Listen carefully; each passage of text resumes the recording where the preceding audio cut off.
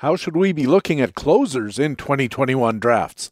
I'll ask Jason Collette from RotoWire and Fangraphs podcasts and Derek Van Riper from The Athletic. Next on Baseball HQ Radio. Learn to play the winner's way, 'cause Baseball HQ Radio starts right now. And here's your host from BaseballHQ.com, columnist Patrick Davitt. And welcome to Baseball HQ Radio for Tuesday, March the 2nd. It's show number 9 of the 2021 Fantasy Baseball season. I am Patrick Davitt, your host, and we do have another great Two Tout Tuesday edition for you with two great guests. First, our feature interview with Jason Collette from RotoWire and Fangraphs, discussing how the changing distribution of saves affects the closer market. Big risers and fallers between two experts drafts, and his boons and banes bold predictions. And then we'll have our second feature interview with Derek Van Riper from The Athletic, discussing where to take closers, how to pick your draft slot, his top player list versus Baseball HQ's projections, and his boons and banes, the regular kind, although I'm confident they'll also be very bold. It's another big Two Tout Tuesday edition. Thanks for joining us at Baseball HQ Radio. Hey, what do you say? We have Jason Collette, we have Derek Van Riper on one show. We gotta talk some baseball. And in the first inning of this Two Tout Tuesday edition, our expert interview with Jason Collette from RotoWire and Fangraphs podcasts. Jason, welcome back to Baseball HQ Radio. Hey, thanks for having me back. How you doing? I'm doing fine, thanks. Very excited, of course. The games have started. And before we get on to anything else, I'm curious, Jason, I know you watch baseball very intensively. When spring training starts, the temptation is to really think we're seeing something. The cautionary note is be careful because you might not be seeing something. When you look at a spring training game, what are you looking for? I'm looking for things that I can't read about. I want to see or validate things I have read about. So, like, I want to see mechanical changes. We talked about, when Lucas Giolito went from the worst pitcher in baseball to a Cy Young winner. It was quick to see early on that, hey, there was a mechanical change. So his future could change if he's changing mechanics. So I want to see pitchers that have shortened their arm action, changed their arm angle, look for differences. And the same thing with hitters. I want to see hitters who are doing something differently with their stance, hands higher, hands lower, open, closed. They're making changes for a reason. And then typically those things get observed, then they get written about, or conversely, they get written about, then they're observed. But I'm looking for those types of things. Everything else is really kind of noise to me. We can see even in-game radar guns are not very reliable. So you want to, like Jeff Zimmerman does a great job of tracking spring training velocities. And it's easier to do in Arizona than it is Florida, but it's getting better as those parks are getting modernized in the Grapefruit League. So those types of things, seeing who's throwing. Like this morning, I was reading that McCullers is already sitting 95, 96, and then Ohtani hit 100 yesterday in workouts. I'm still taking that Ohtani news with a grain of salt, but it's obviously something to track and see what happens in the game. So I try to look for that and try to ignore like where guys are hitting, because often it's just they're trying to get some guys at bats, especially players that are out of options. They want to make sure that they're getting enough looks at those guys, or are providing other teams looks at those guys so they have potential trade partners and type of thing. So it's more what I can observe rather than what I read during spring training. I've actually read that sometimes the batting orders are moved around because some of the players have golf tee times, and they go to the manager and say, look, I got to be out of here by X time. Can you put me at the top of the order so I can get my 2 at bats and bail? And a lot of times they will, because why not, right? There's a million guys to look at, especially early on. I don't know if that's true, but I believe that it might be, because I've read about it in a lot of places. Now, when you're watching and observing for these things that you talked about, what are you wary about? What I'm worried about is you see like putting too much into what appearance, 1 inning, 1 at bat, the different things in there, especially on the pitching side, because I'm always looking for something like, oh boy, he's not throwing well. If you are a Corey Kluber fan, his in-camp outing the other day when his own teammates were beating him up was a little disconcerting. then again, his own teammates are a pretty damn good lineup too. So that's another thing to factor in. You got to weigh which one are you more worried about? The fact that a really good lineup was taking him to the woodshed, or the fact that Corey Kluber, a notorious slow starter, is once again starting slowly. So it's really putting too much into it. And you got to use the larger body of work. But the whole premise of this entire prep in this offseason and in the draft season this year is we're playing in unknown territory. There is no baseline. We don't have anything to look at because of how crazy 2020 went and skewed everything for us. The spring training seasons do generate statistics. Do you review them, and what are you looking for in the spring training stats? Who's playing, when they're pitching, type of thing. The higher guys are hitting the lineup is obviously that means there's more importance, observations being put on them when they're pitching. Like if a guy's, let's say a guy that was on the 26-man, 28-man roster, whatever, last year is putting up big numbers, but you see him putting up big numbers later in the game when it's against prospects. If he's doing it early in the game when the major leaguers are in the lineup, that's different. So it's a matter of when these guys are doing their numbers in spring training. Obviously, weighing in the fact that Cactus League numbers are going to be big traditionally, and Grapefruit League numbers, depending on where they play. That much attention is being placed on Dunedin because Toronto is just going to stay there for the foreseeable future. For the major league season. I mean, you follow the Jays, you know that Dunedin tends to be a more offensive park during spring training. It's very close to the water. They get the favorable winds blowing out, typically to left and left center. The way the park is positioned there, I think maybe half a mile to a mile inland from the bay, if memory serves me correct, because my parents used to live right up the road from at the time, I believe it was called Florida Power Park, but right up the road from it. So we'll see how that situation plays out in particular. But you really just got to take things in context. Well, Jason, as we speak, we're about 6 weeks into the new year, and we're about 6 weeks from opening day, so kind of in a middle point. How many drafts have you done so far? One. It's been a weird offseason. I've done one. And in fact, I did it in December for the RotoWire Draft Magazine. So I have yet to have a 2021 draft myself. Now, I've done a lot of observations of what's been happening in the marketplace. I just haven't had the opportunity to put that into practice. Now, my first one starts tomorrow. TGFBI, the 4-hour slow draft, that starts tomorrow. For me. So that'll be my first one that I have. And then we've got Labor coming up this weekend. And then we've got Tout Wars 2 weekends after that. So draft season kicks off for me right now. Obviously, the big strategic theme this year has been pushing up starting pitchers. How are you planning to manage your drafting of starters this year?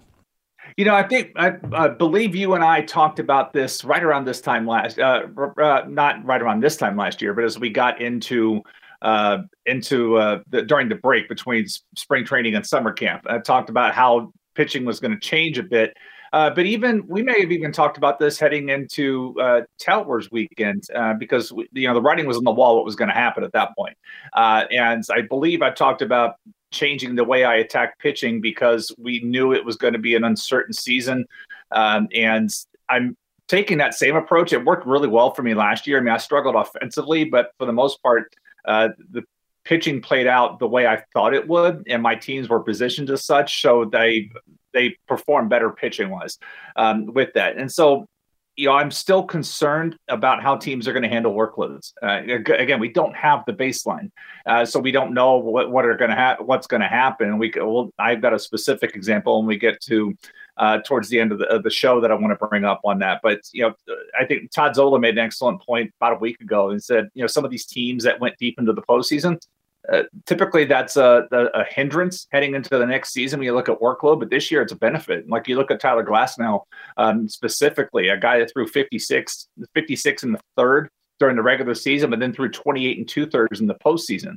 So when people talk about only threw 56, now he really threw, if I did my math right, 85 innings there. So he's got a bit of a head start in some of these other pitchers. And that's something we have to factor that in because, teams forever have said, they want to be cautious about how much they increase workload year over year, especially on the younger arms. And I can't imagine that all these clubs are going to just throw that away and say, whatever, it's 2021. We'll put 2020 behind us and move forward. And these guys that are typically in the 180 plus are just going to pick up where they left off. Even if they do, how are they going to hold up? Are those right arms and left arms going to be dragging out to the pitcher's mound as the dog days of summer get to us? And so that's something to factor in. So for me, when I'm attacking pitching, I'm looking at some of the approaches that major league clubs are taking. I mean, you look at what Anaheim's doing and just throwing quantity at the roster, and then they don't have a great, they don't have that one guy that you can point to and be like, that's our guy. Like, they have a whole handful of dudes that are just going to suck up innings. And many clubs are talking about a 6-man rotation, trying to set themselves up like that. And so that's how I'm planning on attacking my things. Is I just don't see, even heading into, we've always said, Justin Verlander, safest guy. Well, Verlander got hurt too. And it's like, even the safest dudes can get hurt. And I see a lot of people reaching out and taking pitchers in the first round. I'm not complaining about it, but it really dictates how you're going to put the rest of your team together. And my personal observation is the marketplace and projections are being too optimistic about how many innings starting pitchers are going to perform this year. I see a lot of I've made the reference on Twitter a few times, teams approaching this like a college baseball pitching staff. Some teams have that Friday night starter, and then they piece together the rest of the weekend. And I see a lot of clubs doing that this year, where you may have piggyback starters. You may have, more hindrance to more adherence rather to the times of the order penalty. 2 times and you're out, and then we'll let the rest of the roster soak it up. Now, last year it was a little easier to do that because teams had the 28-man roster with the 30, then with the 28, but you had that larger roster. And you had a 14-man pitching staff, so it was a little easier to do that. This year, they can't be as liberal with how they employ that, but that's how I'm looking at the landscape this year.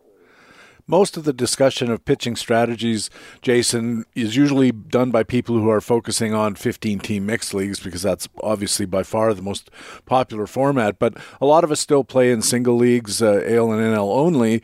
Do you think that the 2 aces at the top of the draft or 2 aces with a large part of your auction budget makes as much sense or any kind of sense when you're talking about deeper leagues where you have fewer options? Well, let's take Tout and Labor that we're in. That's 12 teams. There's going to be a few teams that do it. Somebody's going to have to do it. It's like the entire league can't just all go one direction. Somebody's got to do one thing and somebody's got to do another with it. But it's how much risk you're willing to absorb there. So to me, it almost dictates what you're going to do downstream in your in the reserve rounds too. I mean, typically a lot of guys like to, in Tout we have 4 reserve picks, and Labor we have 6. And depending on that league, in Labor you could still balance out your reserve roster. So if there's a position player that you have, and the potential backup didn't get drafted, it's a good chance to get that guy as well.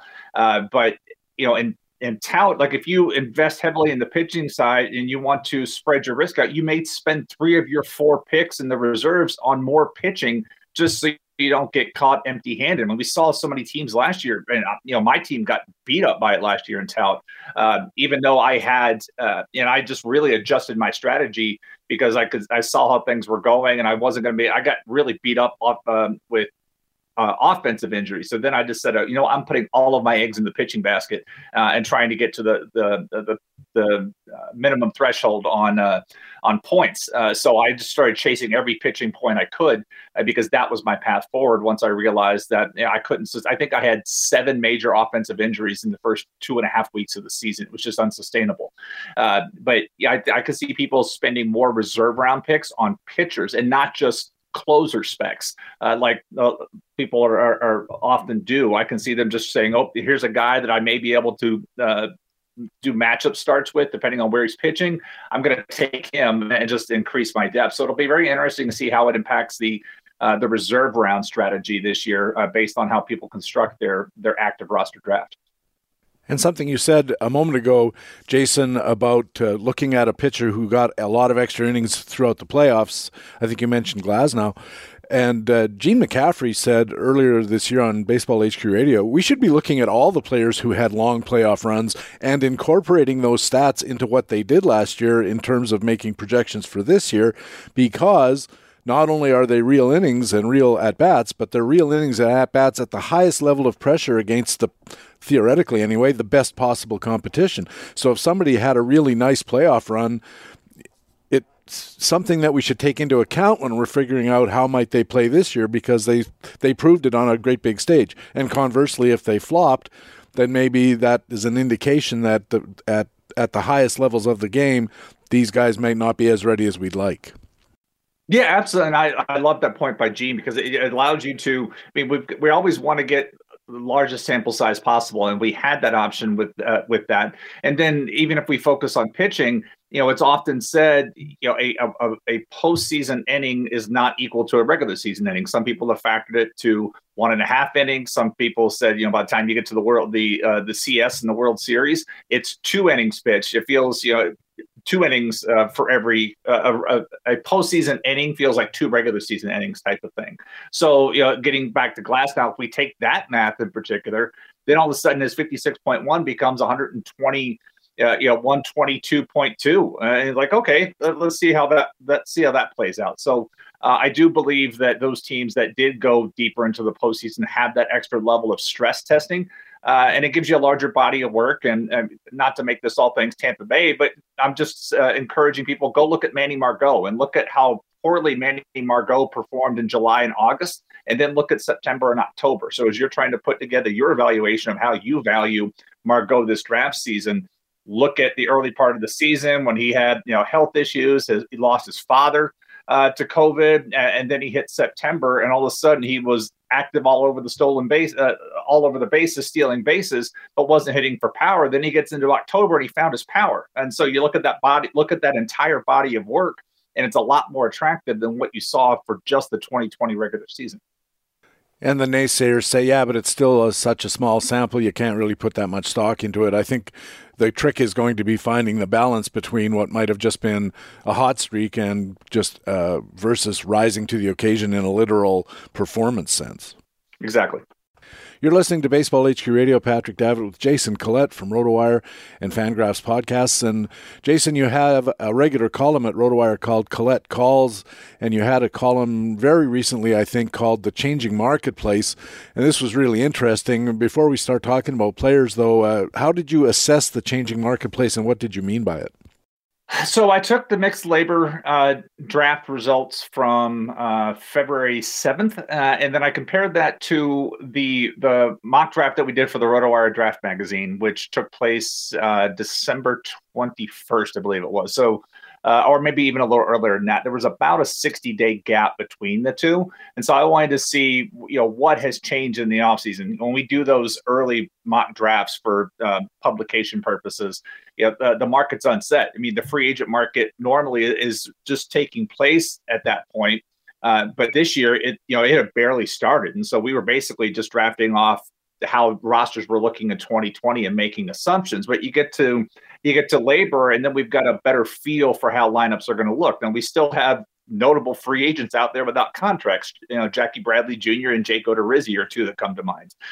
But for the most part, we've got a good feel for what's changed, trades, players traded, opening up opportunities, different things like that. And so I just like to take a look at what's changed and why has it changed to see it, to help other people plan for their own draft. So as they look at things, they can see that, oh, hey, there has been, there's been a shift in the marketplace, because, we'll lean on ADPs, but if you just look at the entire offseason, you miss recency bias. So it's always great to go to NFBC and say, okay, instead of saying from October 1st to whatever today's date is, show me the last 2 weeks, show me the last 4 weeks, and see where the needle's moving. In this case, I just use the baseline of a mid-December draft to a early February draft.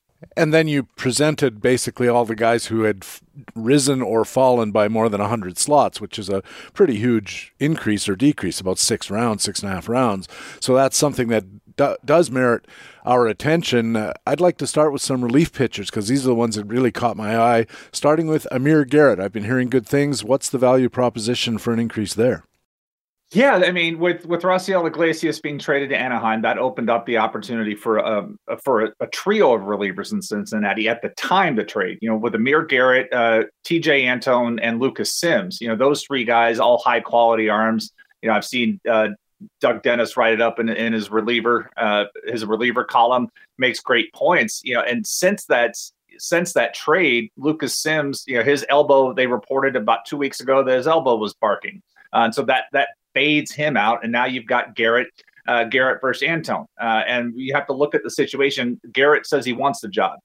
He's performed like he could have the job. Lefty, high velocity, has the really nice slider, has the bulldog mentality, closer, screams closer. But then you run into the other risk of he's the only lefty in that bullpen type of thing. And maybe Cincinnati just goes out and grabs somebody and solves that problem. But that's always something you have to give some credence to.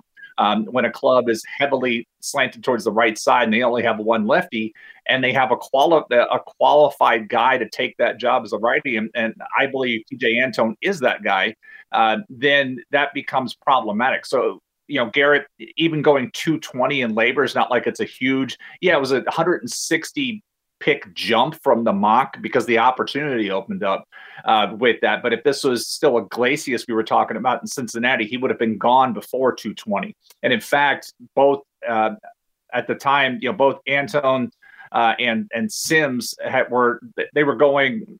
This was before the Sims news, but they weren't drafted too far down below, and even their ADP was all three of those Reds relievers were tightly packed there. So it'll be interesting to see how that situation plays out, until David Bell comes out and says this is our guy. Then you could see Garrett get into the top 200. But right now, the uncertainty of maybe it could be Antone because Garrett's the only lefty is what's keeping him at a value, really. I mean, because again, if he's named the full-time guy, he's got the potential to easily get into the top 200 and even perform into the top 100, 150 over the season if he were to hold that job for the entirety.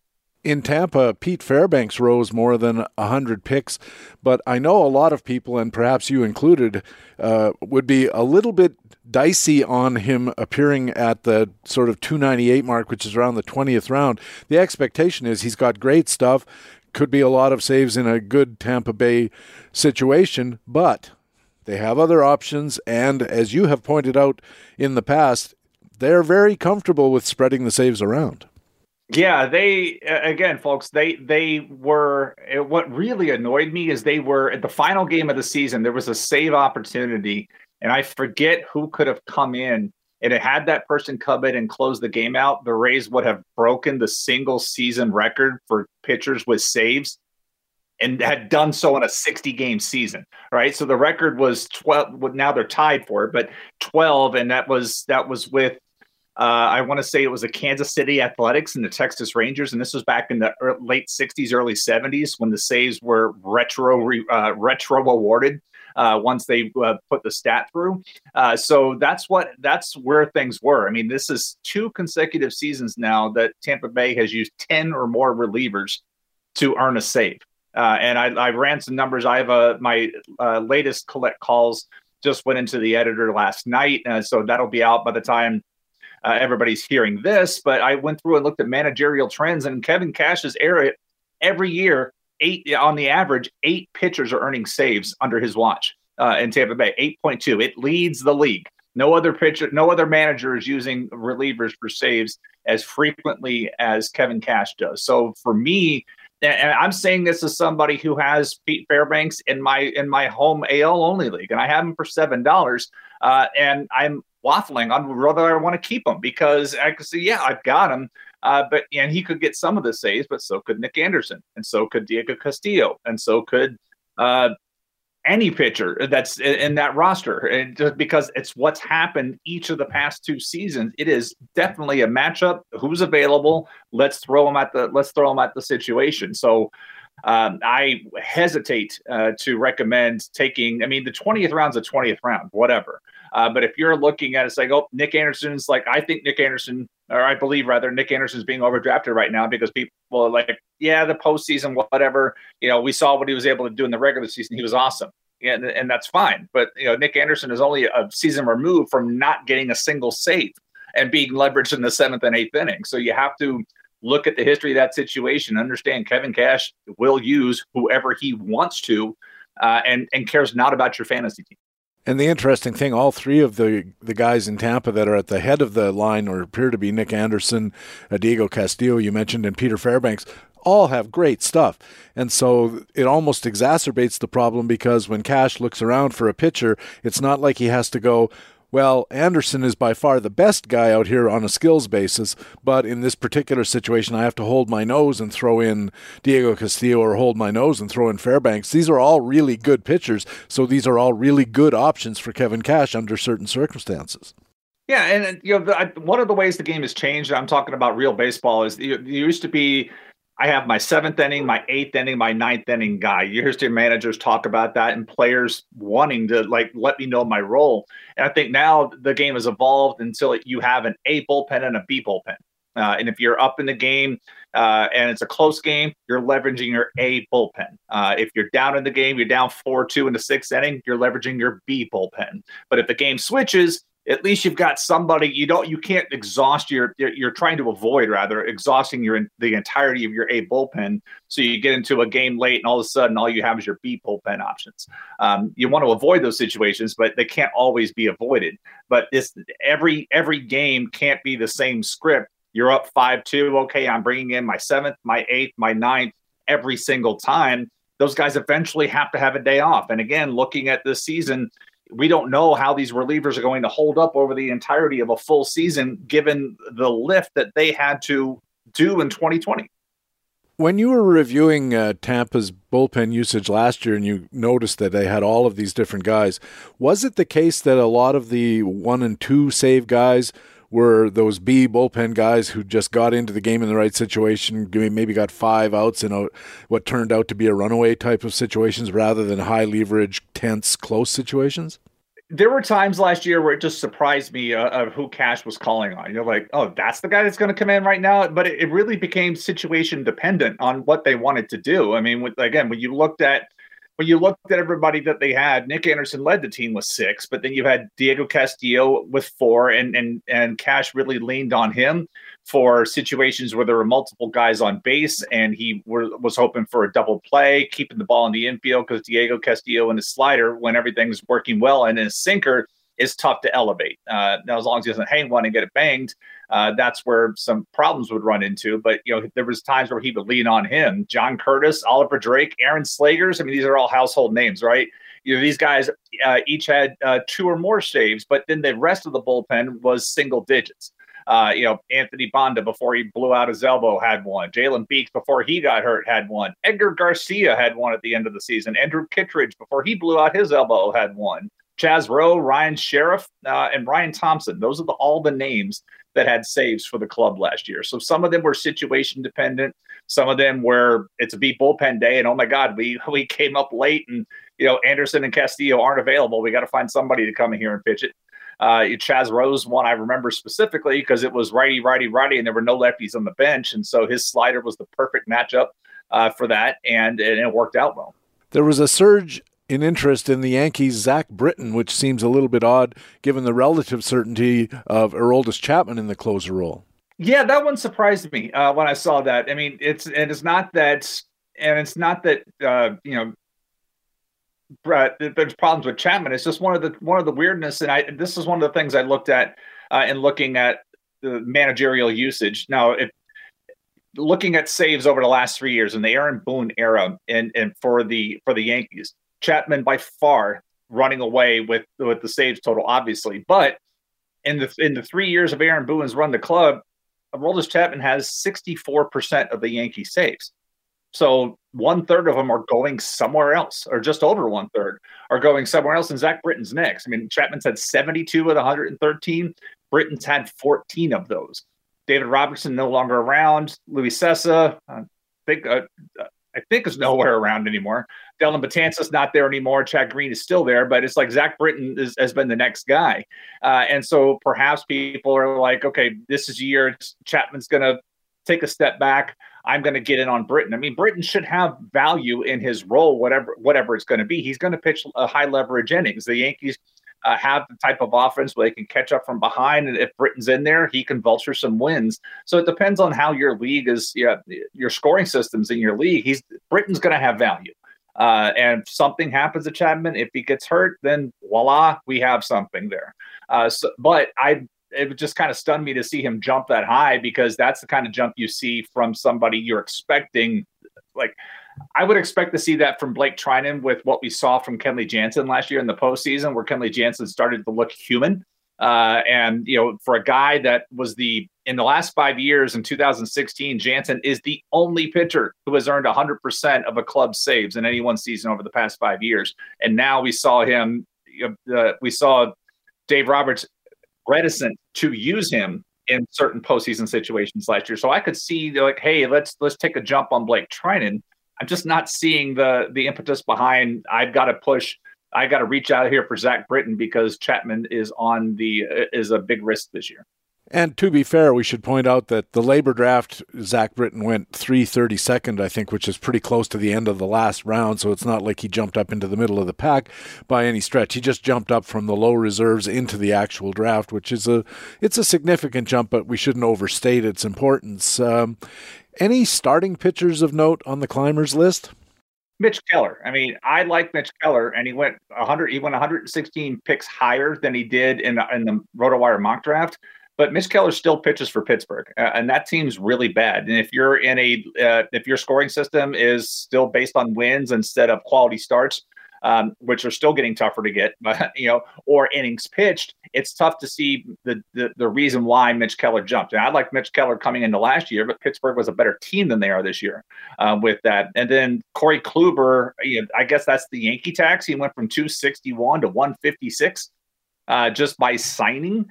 And that I'm not buying it. I mean, I'm in the other corner of I'm worried about Kluber. And I know I talked about him earlier. He's saying slow starter, got beat up by his teammates type of thing. But again, we're talking about a pitcher that's pitched 36 innings over the past 2 seasons that's dealt with a skeletal and a muscular injury after pitching an insane amount of innings for 6 straight seasons running. And so I have my concerns with him because we saw them when he was on the mound before he got beamed by the liner that broke his arm in 19. You can say slow starter or what you will, but his stuff is declining. The fastball, and he maybe can pitch slider cutter the whole time, but you still have to be able to use the fastball to set those pitches up. And I didn't like what I was seeing in 2019, and I am not on board taking Kluber this high in drafts myself. On the hitting side, amongst the climbers, you saw justification for big jumps by Colton Wong and Jock Peterson. Is this strictly because they're both on new teams and possibly better situations? Yeah, and I really like the Wong one myself here because when you look at Wong's skills and where he ended up landing, it's a great fit. I mean, he has, as we're all looking for the stolen bases, we know Wong does like to run. He stole the 24 bases in 2019. Now he's going to a club where the manager loves to run. Craig Counsell is an aggressive manager, and the ballpark's a better fit. He goes from St. Louis to Milwaukee with Wong, so I really like the landing spot for him here. Now, going from 311 to 172, that's, he was a free agent to I have a job in a really nice location under a manager that fits my skills. I get that. And the same thing with Peterson. And Peterson went from a reserve role to a starting role, and potentially a situation where he's not going to be platoon. The Cubs may say, you know what, play. And, the Dodgers really never gave Peterson a chance to hit lefties because he couldn't. When he did, he looked terrible. And the numbers play that out. But it's still a small sample size. It takes a while for that stuff to figure out. And then, maybe Peterson plays out like Max Kepler did in 2019. You look at Kepler's previous years, and Kepler couldn't hit lefties. Then in 19, all of a sudden he could hit lefties. And then last year he forgot how to hit lefties. But, anything can happen in a year. Maybe this is that year for Peterson where he has the opportunity in a very nice offensive park to play every day. And so I'd like to see those two guys jump as they did. On the other hand, Jason, how can we explain big jumps for Shohei Ohtani and Oscar Mercado? I mean, Oscar Mercado was just terrible. Yeah, I know shoulder shrugs don't come through well on audio, but that's what I'm doing right now is shoulder shrugging. I'm all for writing off 2020 and saying, everything's crazy. But, to me, with the jump in Mercado, I mean, even with everything that happened last year, and he looked awful. I mean, numbers wise, but to watch him play, he didn't look like the same guy that we loved in 2019. But 2019 still happened, and we can't forget about it. But it's really tough to overlook how poorly Mercado looked last year. But I didn't see anything in the news or observe anything or hear anything that justifies a 125-point jump in his draft status. I mean, I didn't hear anything that said, hey, he's put on 25 pounds. He's worked with his hitting coach, has changed his launch angle. He had LASIK surgery. Maybe last year he was blind in one eye. I mean, none of that came out. And here's the jump is that when I was looking at the numbers, I had to verify. I'm like, did I make a mistake in my Excel formula? Because how did this happen? But it was there. It's real. You also looked at guys who dropped more than 100 slots. And again, let's start with some relief pitchers because I was really curious to note that Jordan Romano's name was on the list. A lot of drafters liked him coming into the season, but of course, his value took a thumping when Toronto signed Kirby Yates. But Yates is a well-established injury risk. Jason Romano falling to the 22nd round, is that a buying opportunity? Yeah, I mean, the skills are nice. And you look at, I mean, he would be a guy, as we were talking earlier, about how you treat your reserve round. So if you've drafted Kirby Yates in the active, you may need to consider taking Romano at the end of the active or prioritize getting him in the reserve round.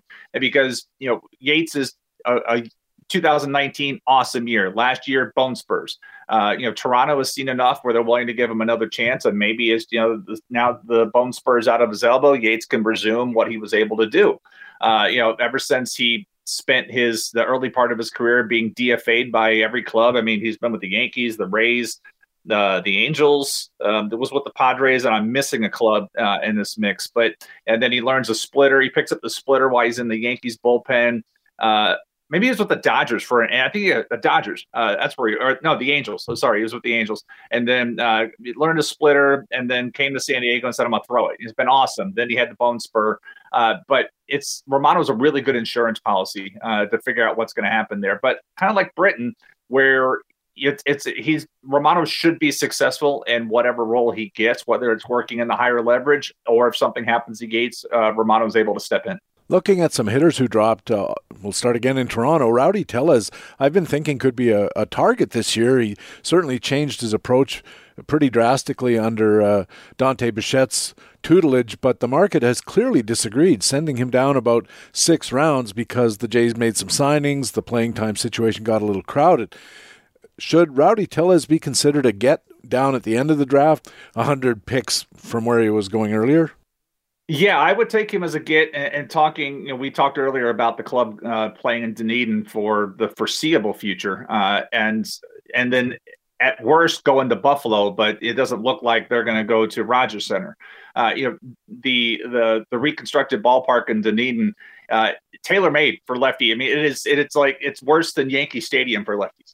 I think the right center field's 358, but it's smaller dimensions in right field than Yankee Stadium. So you're looking at Tellez, you're like, oh boy, that could be fun for him because but he's got power to all fields, and so he becomes in the mock draft where he went 206. That was like, that was projecting a lot because you knew Toronto was going to spend money in the offseason. They had needs, and there was rumors everywhere. But 307, now his price is better, and now he's actually a bargain at 307 because we don't know exactly where or how he is going to play, but things can happen. If somebody were to get hurt and he gets inserted in the lineup, he becomes a massive fab buy early. And if you can get him in your reserve round and just exercise the patience, then you can be rewarded for that. Baseball HQ has Rowdy Tellez getting about 60% of the available plate appearances at DH and first base combined.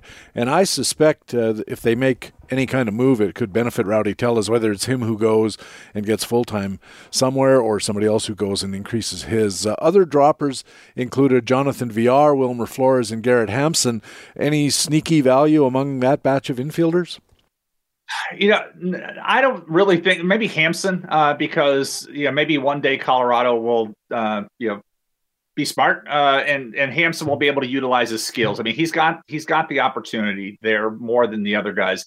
I'm most concerned about VR. I mean, there was talk that he was landing a contract with the Reds, which would have been great, but then all of a sudden he ended up going to the Mets, and it's really tough to project where his path to playing time is. I mean, he has to rely on somebody getting hurt. You got Lindor at shortstop, McNeil. I mean, like VR is going to be a pinch runner.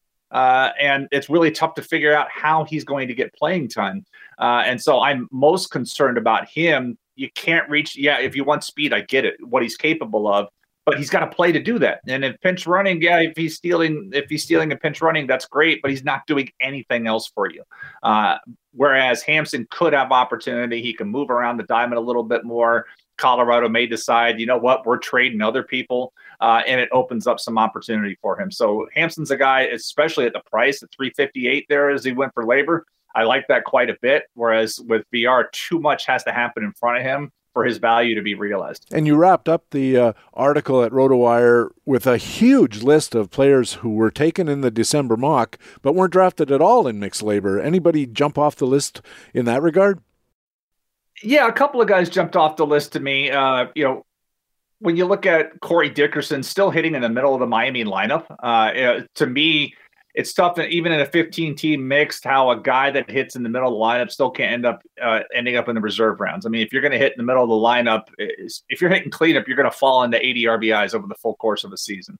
All right. And so that's a possibility there. Ronaldo Nunez could be a regular in Detroit. We saw what he was able to do in Baltimore. It's not the same kind of park effects, but he should have run production.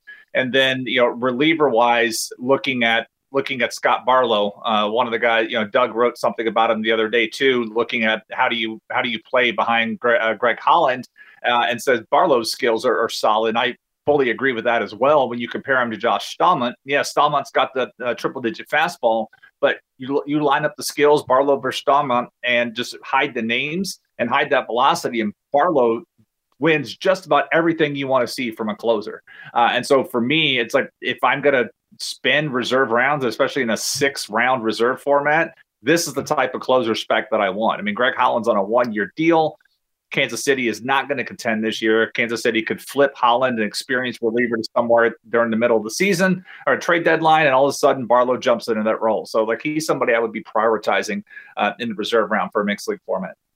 You're listening to Baseball HQ Radio. Patrick Davitt with Jason Collette from RotoWire and from Fangraphs podcasts. And Jason, you're regular on the Sleeper and the Bust. You were on just the other day, and you were talking about starters who are, continuing a theme, rising in the ADPs.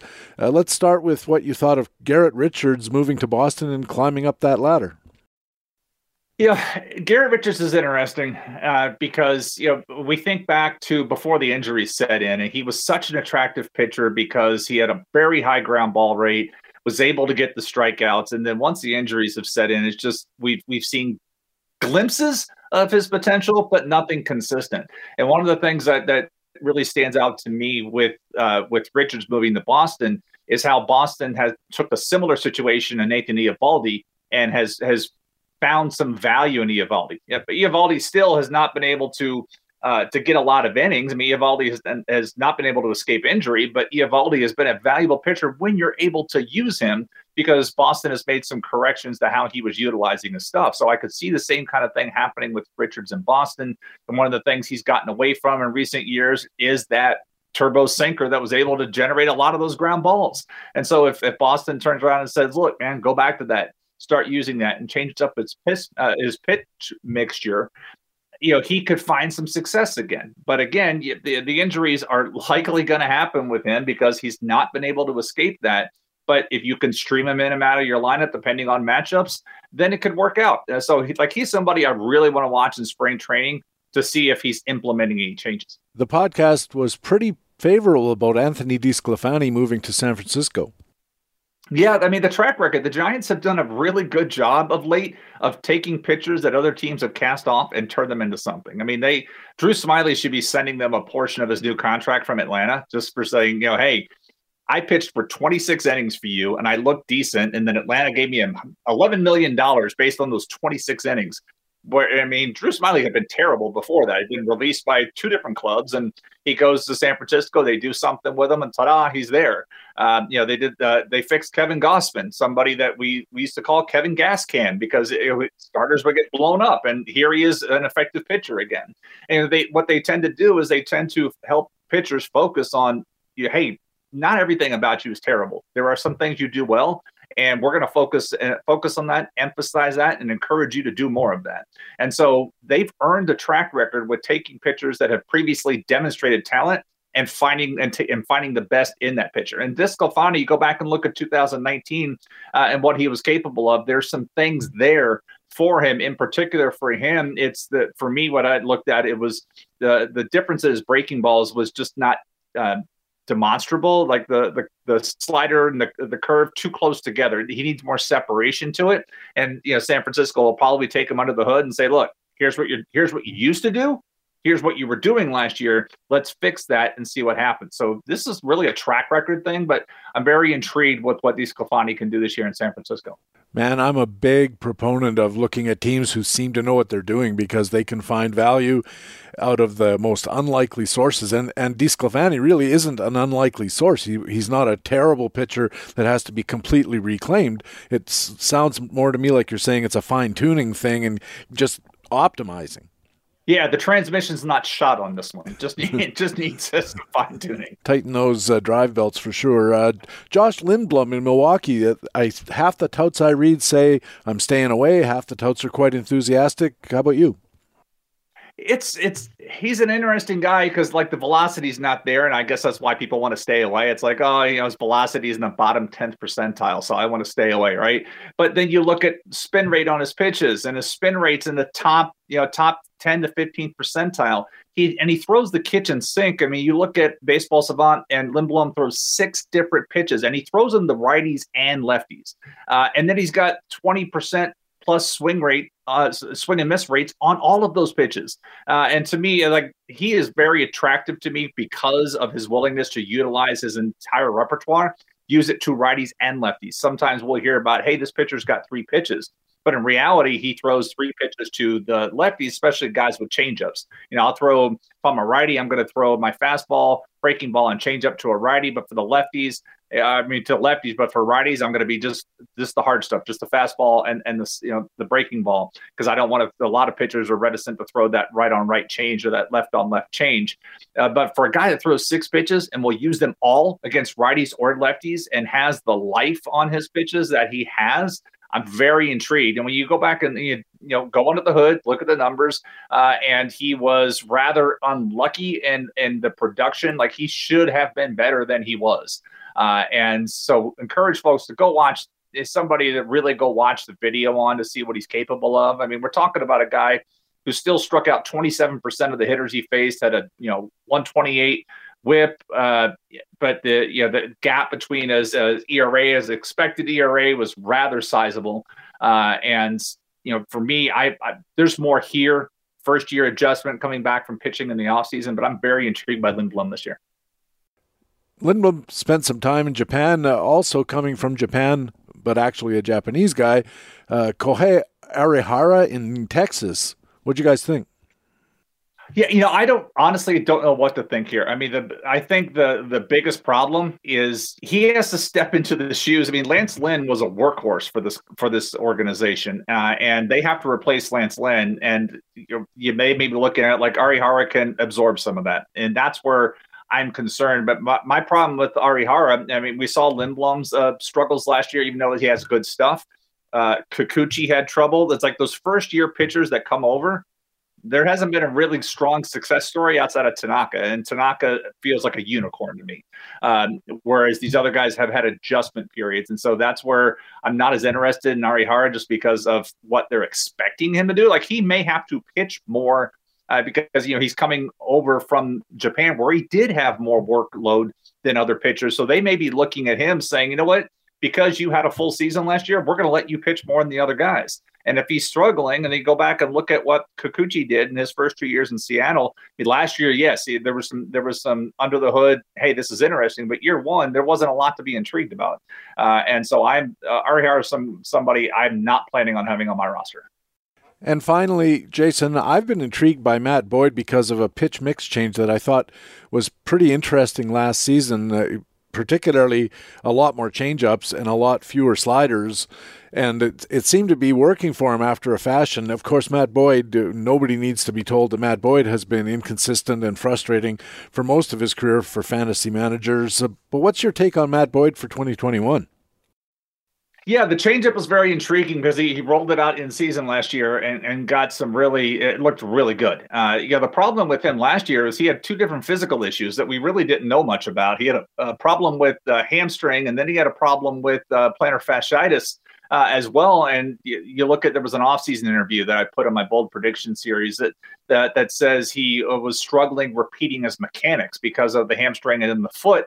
But you look at the release point, like I put a graph and showing his release point, and his release point had gone up. It was at its highest point that it had been in any of the previous 3 seasons. And so what made him good, he had to alter his mechanics to pitch around the injuries, and it showed. I mean, he was just getting beat up last year, and some folks may look back at that and say, oh, that was just an extension of how he ended the 2019 season, because I mean, he did fade pretty strong in 2019, and so 2020 was some folks were like, hey, that just validates what I saw as he faded in 2019. But if he was pitching through 2 different injuries like that, lower half injuries, and we all know how important the lower half is to a pitcher because it generates the upper half, then it explains, okay, now I see what the problem was. But even despite that, there were still some things that were going well for him, and that changeup is that. So now that he has a more effective off-speed pitch and he can get his mechanics back in order if he's 100% healthy,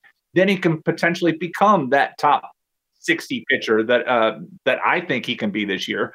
And that guy that we saw in 2019 in the first half of the season, we're like, wow, this guy's taking a significant step forward. Let's not forget, this is also a Detroit club who's not going to compete. Matt Boyd is, this is his next year is his walk year. So this is the prime time for Detroit to cash in and trade him to a contender. So I don't believe Matt Boyd's going to finish the season in Detroit, but he's somebody whose value could go up if he is traded to another club during the season. And if he's pitching well and then gets moved to a better club, his value goes up and you get him at a nice price right now. Kind of ironic that that's what we were all thinking last year, and he didn't get traded and his value went down, but we paid top dollar on the expectation that he was going to get traded. So that would be an interesting twist. He was my Tout Wars ace. He was my Tout Wars ace. Jason, you have a really active and interesting Twitter feed, and I'd like to talk about a chart you put up on Twitter not long ago showing the steady decline in the number of relievers with high saves totals. And just for one example, in 2010, you found 29 pitchers had 20 or more saves, and in 2019 that had fallen to 20. And you only had 7 with 40-plus saves in 2010, but only 1 in 2019, the last full season. The result has been, it seems, more saves left on the table for all those other guys coming out of drafts. How does this influence your strategy for relief pitching? Yeah, and that's going to be the next article that I have that'll be live for folks to read through.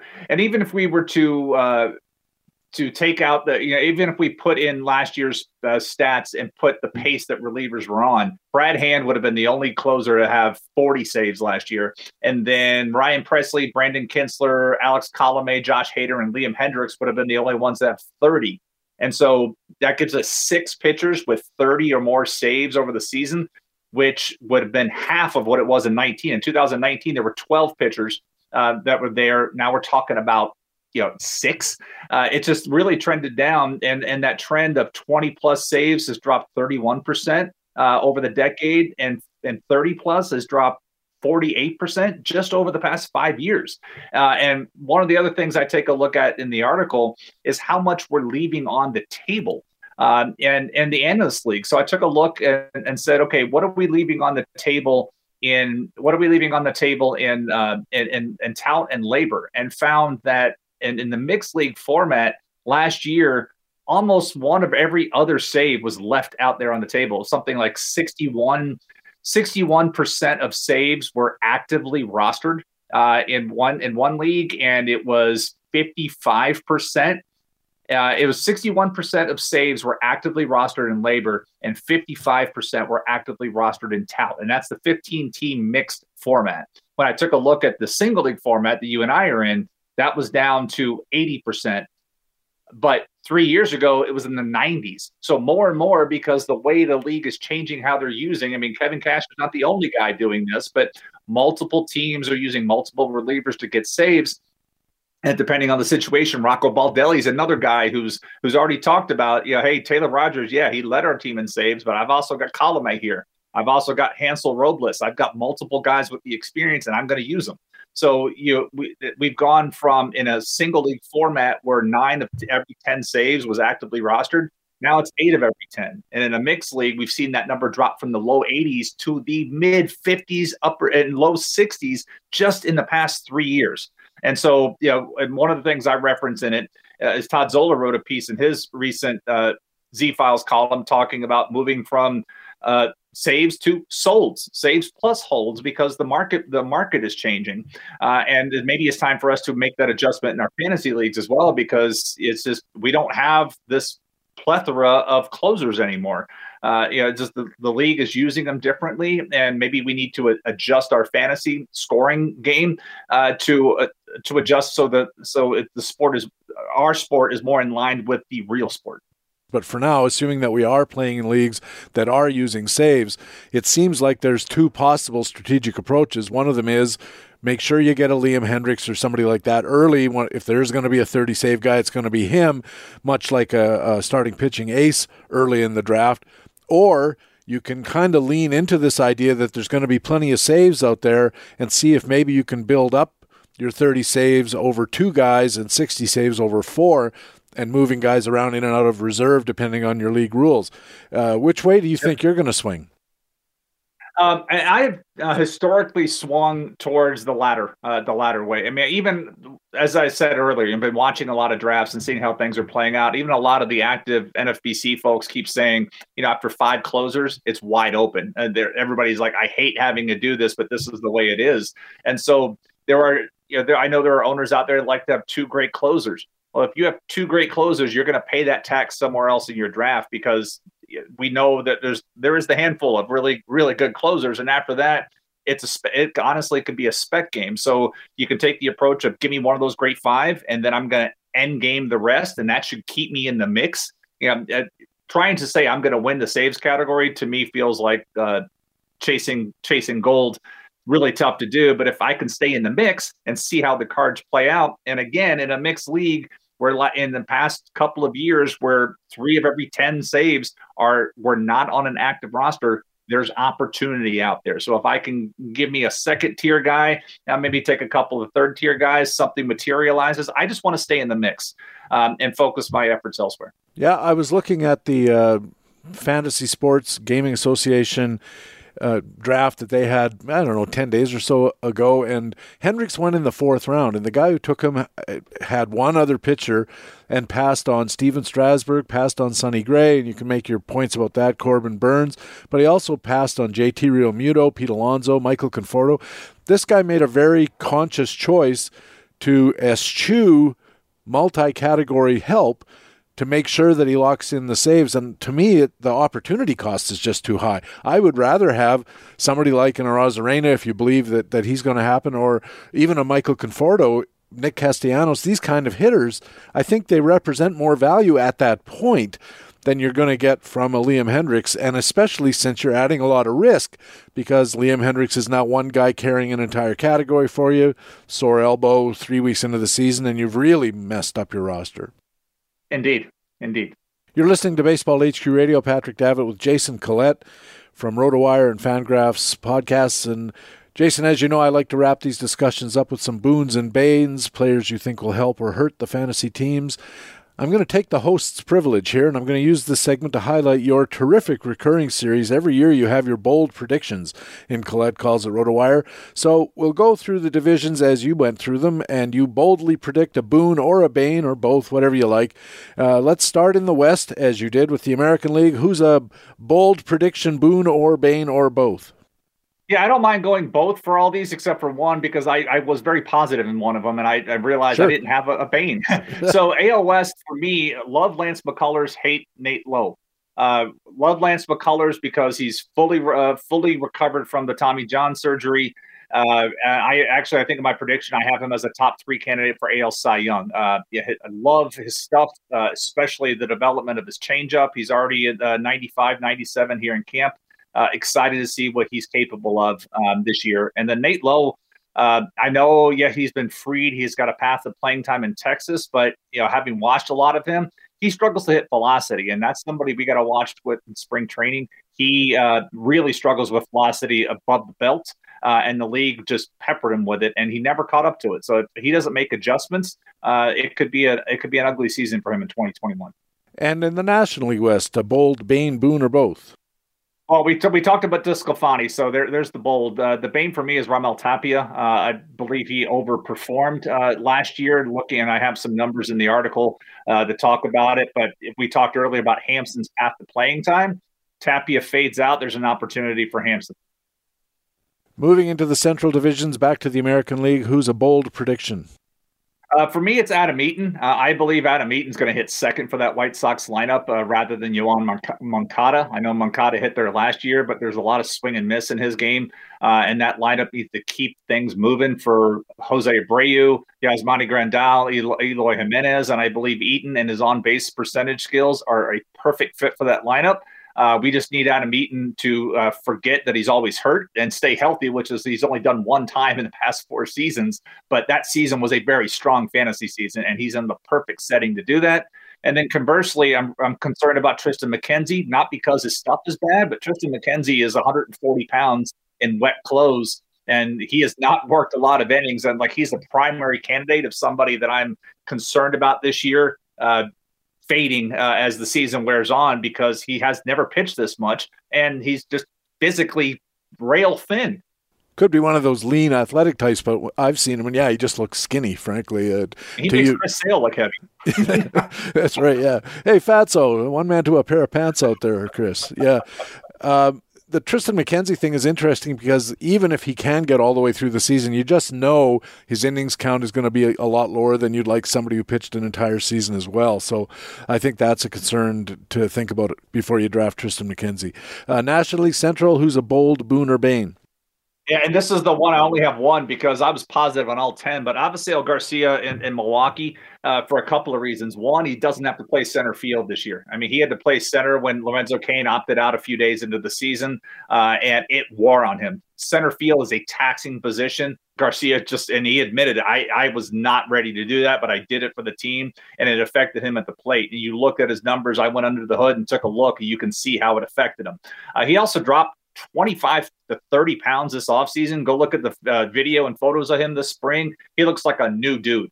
And so I'm excited to see how he can hold up over the course of a regular season, get back in the right field, and get back to the offensive capabilities that he demonstrated from 2015 to 2019 between the White Sox and the Rays. Before we move on, Jason, what do you make of these stories when guys come into camp? Best shape of my life is a sort of a meme now we make fun of, but you look at a guy like Garcia, a guy like Vladimir Guerrero Jr., these guys have dropped a fair amount of tonnage. How much stock do you put in that when you're making your assessments on how projections might improve from past performance? I always look at it as kind of a tiebreaker type of thing. I mean, it means the guy can hold up better over the course of a season. I mean, I look at it myself. Yeah, I've dropped 20 pounds here in 2021. I feel a lot better than I did in December. Here at the end of February. So it's like I use it as a tiebreaker type of thing, but it doesn't. I'm not going to say I'm drafting this guy 2 rounds earlier because he's lost weight or he's put on all this muscle. Conversely, the guy could get hurt more because he's added too much bulk to his frame, and now his tendons and joints don't know what to do with it, and then he gets hurt. We saw a lot of that in the medicinal era, if you will, of baseball. And so when guys are losing weight, that in theory should help them feel better. Back to the bold predictions in the American League East. Who's a bold, Boone or Bain? Boone, I'm going to go with Tanner Scott in Baltimore because we don't know how that bullpen situation is going to play out in Baltimore. Hunter Harvey may be the guy, but go watch Tanner Scott pitch, and you can see where, that could work in saves. And he got a couple last year. He could probably get more this year. I don't see Baltimore saying we're going to go with a primary closer. There's no reason for them to. And then Bain for me is Bobby Dahlbeck. There's just too much swing and miss in his game. I went through and looked at and pulled some numbers up of guys with strikeouts and how that spelled out for some other guys. And the track record for that situation is really not good. We look at where guys that struck out 40% or more of the time in the first season. And I bring up a lot of names that are painful reminders of folks like Tyler O'Neill, Keon Broxton, those types of players, Brett Jackson.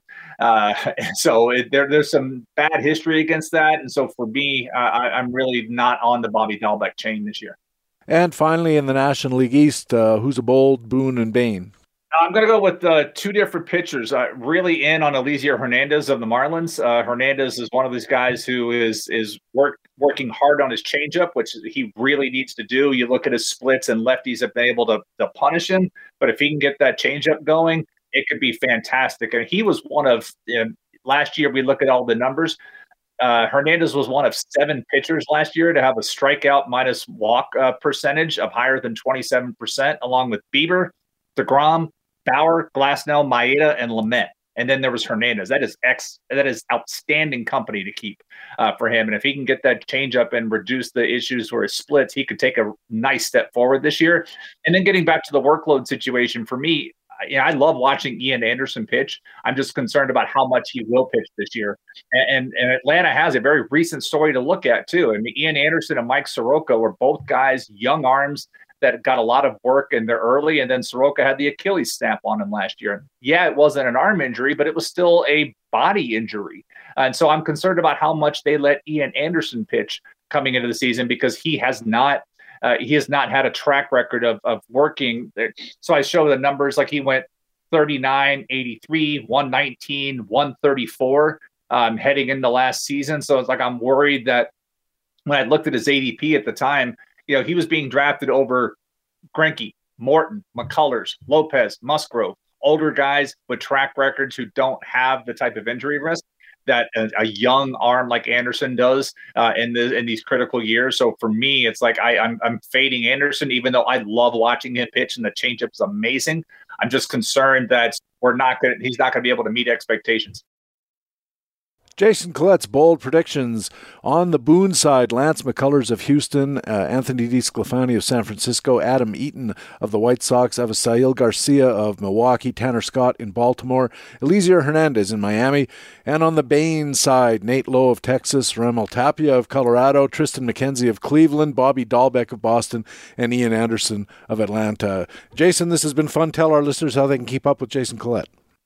So on Twitter at Jason Collette, Collette Calls column at RotoWire that hits usually in the middle of every single week, and then on Sundays with the Sleeper and the Buzz podcast with Justin Mason that we normally record midday Sunday and drops in Sunday afternoon. So it will no episode this week because Justin's been running Potapalooza, but we will resume our normal recording schedule on March 7th.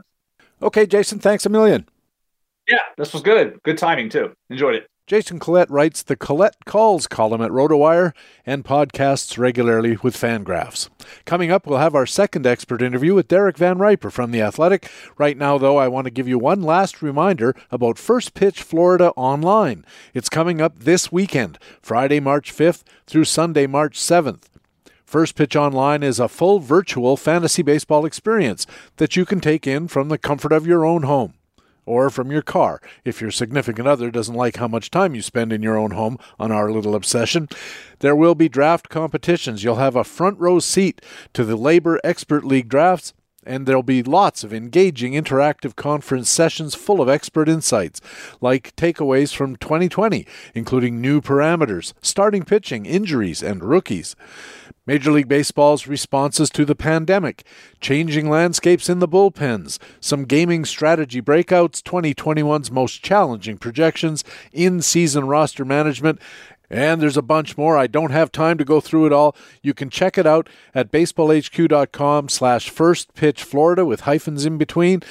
But you better believe it's all fantasy baseball all weekend long. Just $79, by the way. And all the registrations include a $50 discount towards a future live First Pitch conference. So check it out. baseballhq.com/first-pitch-florida. And we'll see you there. Baseball HQ Radio.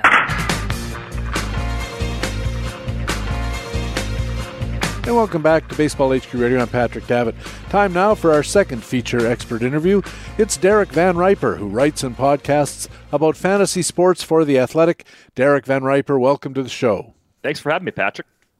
Well, thanks for joining. I really do appreciate it. I know you're really busy with The Athletic, and we'll talk about that in a few minutes. But, of course, we always start by asking about your drafts. How many are you in? How many have you done? Where are you in TGFBI?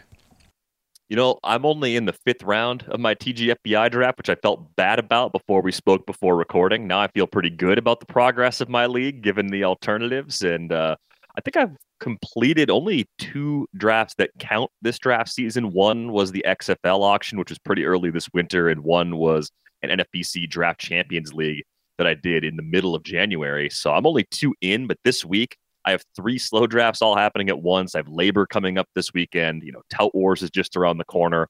So I'll get up to double digits before we get to opening day, but they're definitely clustered pretty close together on the schedule here in March.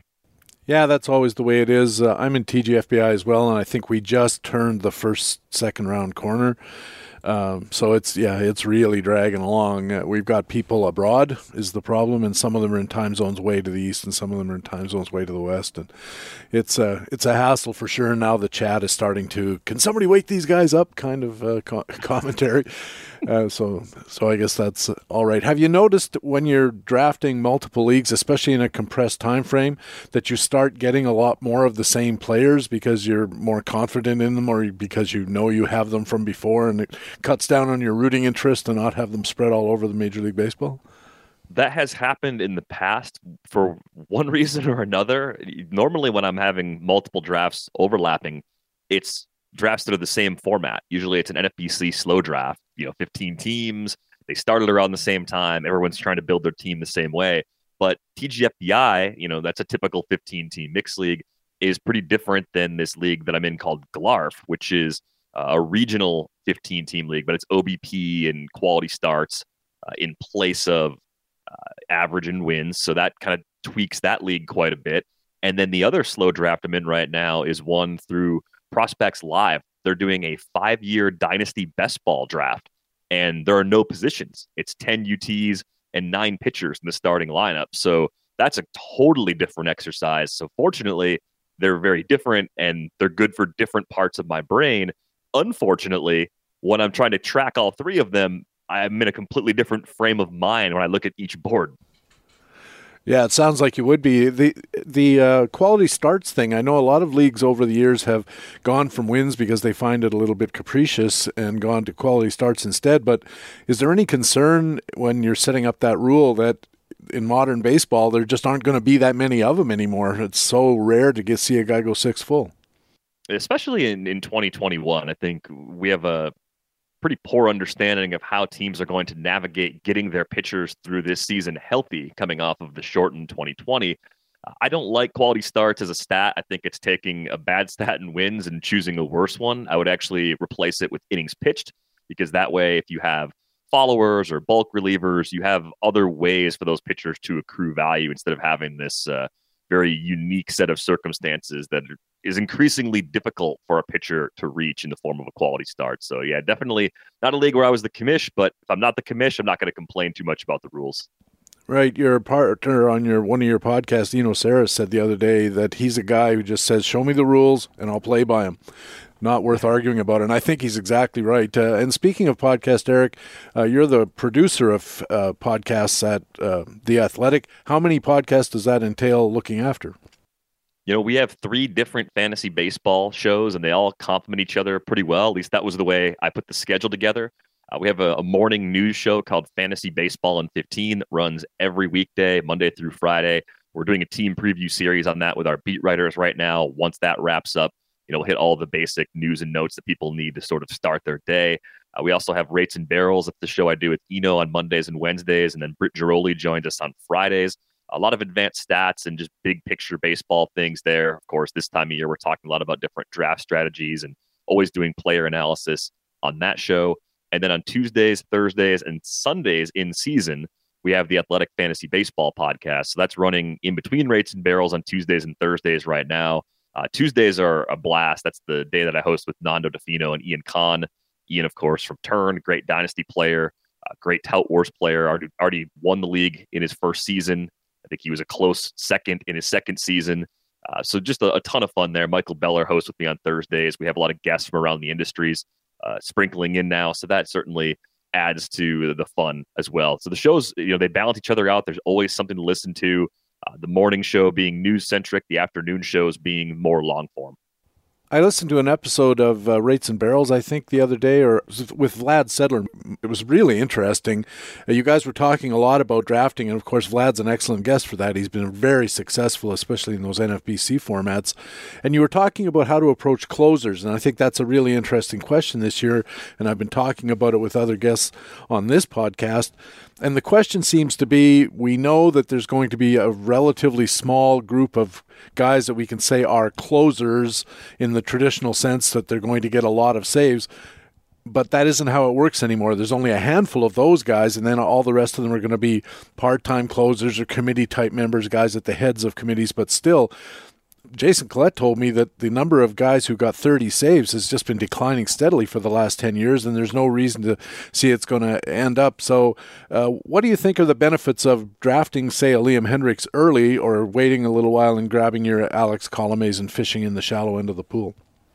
The benefits of paying up for a Hendriks or Josh Hader or Aroldis Chapman, I kind of see those three being in the top tier, is that you're going to get likely the elite ratios and strikeout rate to go with the added job security. And with Hader, maybe the door is open slightly because of how they've used him in the past for Devin Williams to finish out some games and Hader to work in more of a fireman role or high leverage role in the 7th and 8th inning. But I think you're getting everything you want if you're willing to pay the premium price.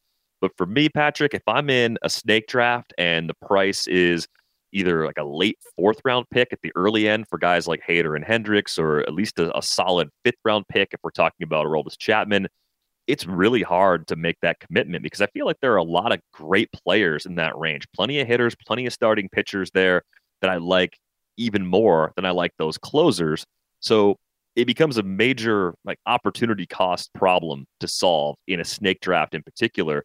But I think the benefit of paying up for the elite closers, or the other benefit aside from those ratios and strikeout rates, is that you're not necessarily going to throw a significant portion of your fab budget at relievers as you go through the season. You can spend a major portion of your fab budget chasing mediocre relievers who may or may not actually get you saves. And you have the rest of the league, or at least half of the rest of the league, usually throwing big bids at those players too. So you're driving the price up by getting stuck in that bidding war, and you're not necessarily bringing great pitchers onto your roster. So that to me is the benefit for paying up.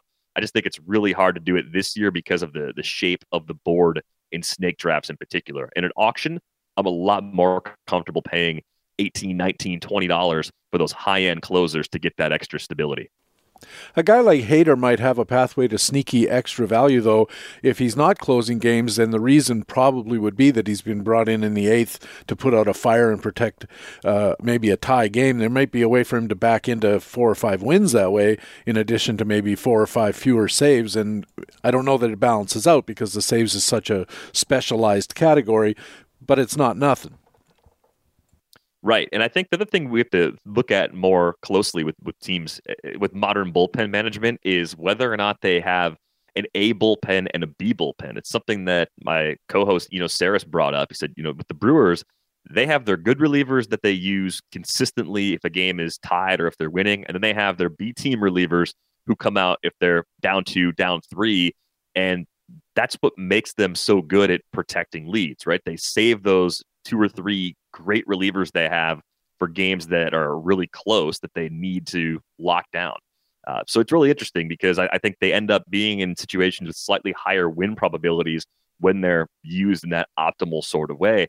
And just kind of browsing through my reliever rankings, there really aren't any relievers inside my top 10 that are pitching for a bad team this year.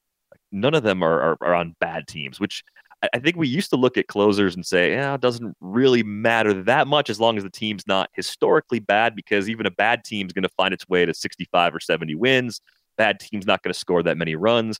Therefore, they're going to win most of those 65 or 70 games in a pretty close fashion, and that's going to get us to the 30, 35, possibly the 40 saves that we're hoping for. But I don't think that's necessarily the case now, especially because the disparity between good teams and bad teams is about as wide as it's ever been. Yeah, I did some research for Baseball HQ a couple of years ago about what kind of teams to target, and the answer is if you think a team's going to get more wins than another team, they're probably going to get more saves than the other team. There are exceptions historically to that rule, guys showing up with 45 saves on a 70-win team, but it's pretty rare, and it's likely to remain pretty rare because if you don't win a lot of games, then you're not going to have a lot of save opportunities. I think it's as simple as that. In Rates and Barrels, the middle of last week, I think it was, you guys discussed preferred draft slots, you and Eno. Where did you guys come down on what the best position or best slot is, if there is such a thing? I don't know if we even reached a agreement at the end of that episode, but I do think the preferred draft position is later than it's been at any point in the last 10 years. Usually there are maybe 2 or 3 players that you see all kind of clustered together at the top. In a few years, I think we've looked at Mike Trout and said he's just head and shoulders the best player. You want the first pick if you can get it. And normally, if there were a couple other options, if there was a Mookie Betts or a Jose Altuve, depending on the year, you'd say, okay, you know what? I'm okay. I want the 3rd pick as my first choice. Then I'll go 3, 2, 1 if I'm setting KDS. And that way I get the earlier pick in round 2, and that makes a bigger difference. And because you're looking at more than the first round when you're setting up where you want to be in the draft order. You're looking at more like 4 to 5 rounds, getting a complete picture of what kind of starting pitchers do I get if I'm in this part of the order? What kind of sources of stolen bases are going to be available if I'm here? You want to kind of think through those types of questions before setting it up. I think you can probably set your first preference to be as late as 8 this year and still get a player that you believe is actually a top 3 sort of talent, just based on how crazy everything is right now. I think if you want to be a little more conservative, you draw the line closer to 6, and you end up with just an amazing foundation. I mean, if you look at the TGFBI boards, I think you'll see Mike Trout falling to 8 occasionally. That's mind-blowing to me. I can't believe that even happens. But between Acuna, Tatis, Betts, Soto, Trout, DeGrom, Cole, and then Trey Turner, if you're in a league that has an overall component, I think Turner belongs in that group. That's what makes being as low as 8th in the order appealing. You're guaranteed to get one of those players. You're getting an ace, you're getting a 5-category player, or you're getting one of the all-time greats who is so good in power and average and run production that you've got a really strong foundation to build on. Yeah, in TGFBI, when I first set my Kentucky Derby selections, I started 8, 7, 6, 9, 10. That was my first 5 picks because I wanted to be right in that middle. And then like a day before, I switched to like 3, 2, 1 or 4, 3, 2, 1 or something like that. And I was the first name out of the hat, so I got 4. And as soon as I saw it, I thought, damn it, anyway, I should have stuck with that original plan because I really do prefer being in the middle. And I think every slot has its advantages and disadvantages, and I also believe that after you get past about maybe 4 or 5 rounds, it doesn't matter anymore because at that point the variation in the other guys picking and all of that sort of probabilities go out the window because there's a million, you start off with maybe 6 choices, and by the time you're 6 rounds in, based on what everybody else has done, you're going to have 6,000 choices. So it really, at that point, it doesn't matter. And then I wonder, is there a tactical advantage in being able to be in the middle of a run versus being at somewhere near the end and starting a run? So I've thought a lot about that, and I think that's the main reason a lot of people prefer to be in the middle third of the draft order or the absolute middle of the order if we're talking about a 15-team league. But we're talking about runs where there may only be 3 to 5 players available that are similar. We're talking about a tier of closers, or we're talking about some speedsters in the early round who also do some other things, of course, because they're early round picks. That group runs out quickly enough where you could be in the middle If you make that pick in the third round and you got to wait 14 picks before you pick again, that run can happen between teams 1 and 7, either going away from you or as it comes back. So I think you can still get beat by a run even when you're in the middle. I think that's a little bit of a fallacy that some people believe that they won't get caught. I don't know. I think the other thing that's a little bit different for me compared to other people, I like picking on a wheel. I don't care if it's the end of the draft order. I don't mind that. I think it's more like building a team in an auction. And it's something that Ariel Cohen had an interesting conversation with me behind the scenes on Twitter after I said this. I said, yeah, I think you have an advantage picking players 2 at a time. He said, well, mathematically, you don't.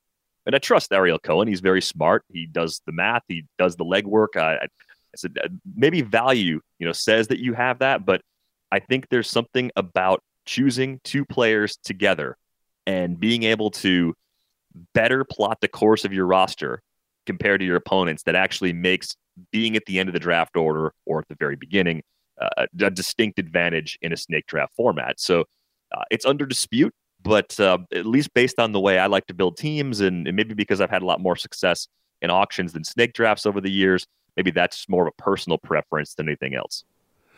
Yeah, there is that element of control. You're right. It does give you maybe the illusion of control when you're coming up at the actual turn right on the wheel. I've been 14, 13 around there. Those are the ones I really don't like because it seems like if you're at maybe 12 or 13, you think you can start or end a run, but you can't. And in the meantime, as you said, 5 starters can go between your 2 picks as they zing around the wheel, and all of a sudden there go all the closers or all the last few power hitters or whatever it is you think that's in short supply. You're listening to Baseball HQ Radio. Patrick Davitt with Derek Van Riper from The Athletic. And Derek, at The Athletic, part of your preseason site content is your own listings of your top players. You came up with 300 top hitters, 200 top pitchers, 160 starters, 40 relievers.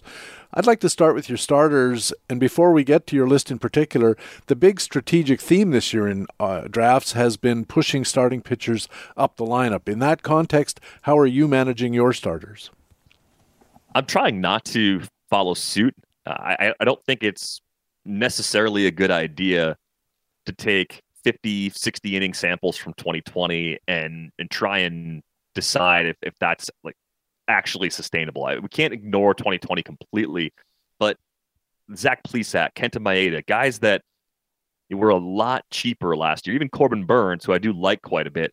When you take that group of players and you jam them up into the top 60 overall based on 8 to 10 starts, I think you're opening up the possibility of making some pretty big mistakes. I mean, anyone can be good or bad over an 8 to 10 start stretch. We've seen this. We've seen pitchers in mid-May who are supposed to be very good, carrying ERAs over 5 and bloated whips. It's happened before. And we've seen mediocre pitchers look like Cy Young candidates over stretches that size. Now, I'm not saying that Maeda and Burns and Zach Plesac are all flukes or anything like that. But I think sometimes the market has a tendency to overcorrect, especially just with recency bias in general. And I think we're adding recency bias that has more noise in it because of the shortened 2020 season. So while everyone else is sort of jamming pitchers further up the board, I'm looking at, the quality of those pitchers and considering taking pitching early, but I'm not necessarily saying you have to have pocket aces to win this year. I don't think you necessarily have to have 2 pitchers in the first 4 rounds to win this year. I think there are a ton of ways to win in fantasy baseball. And if the masses are on one strategy, there's usually some value in zigging when everyone else zags. Okay, if you're going to zag, what are you going to do? Just not take starting pitching early at all?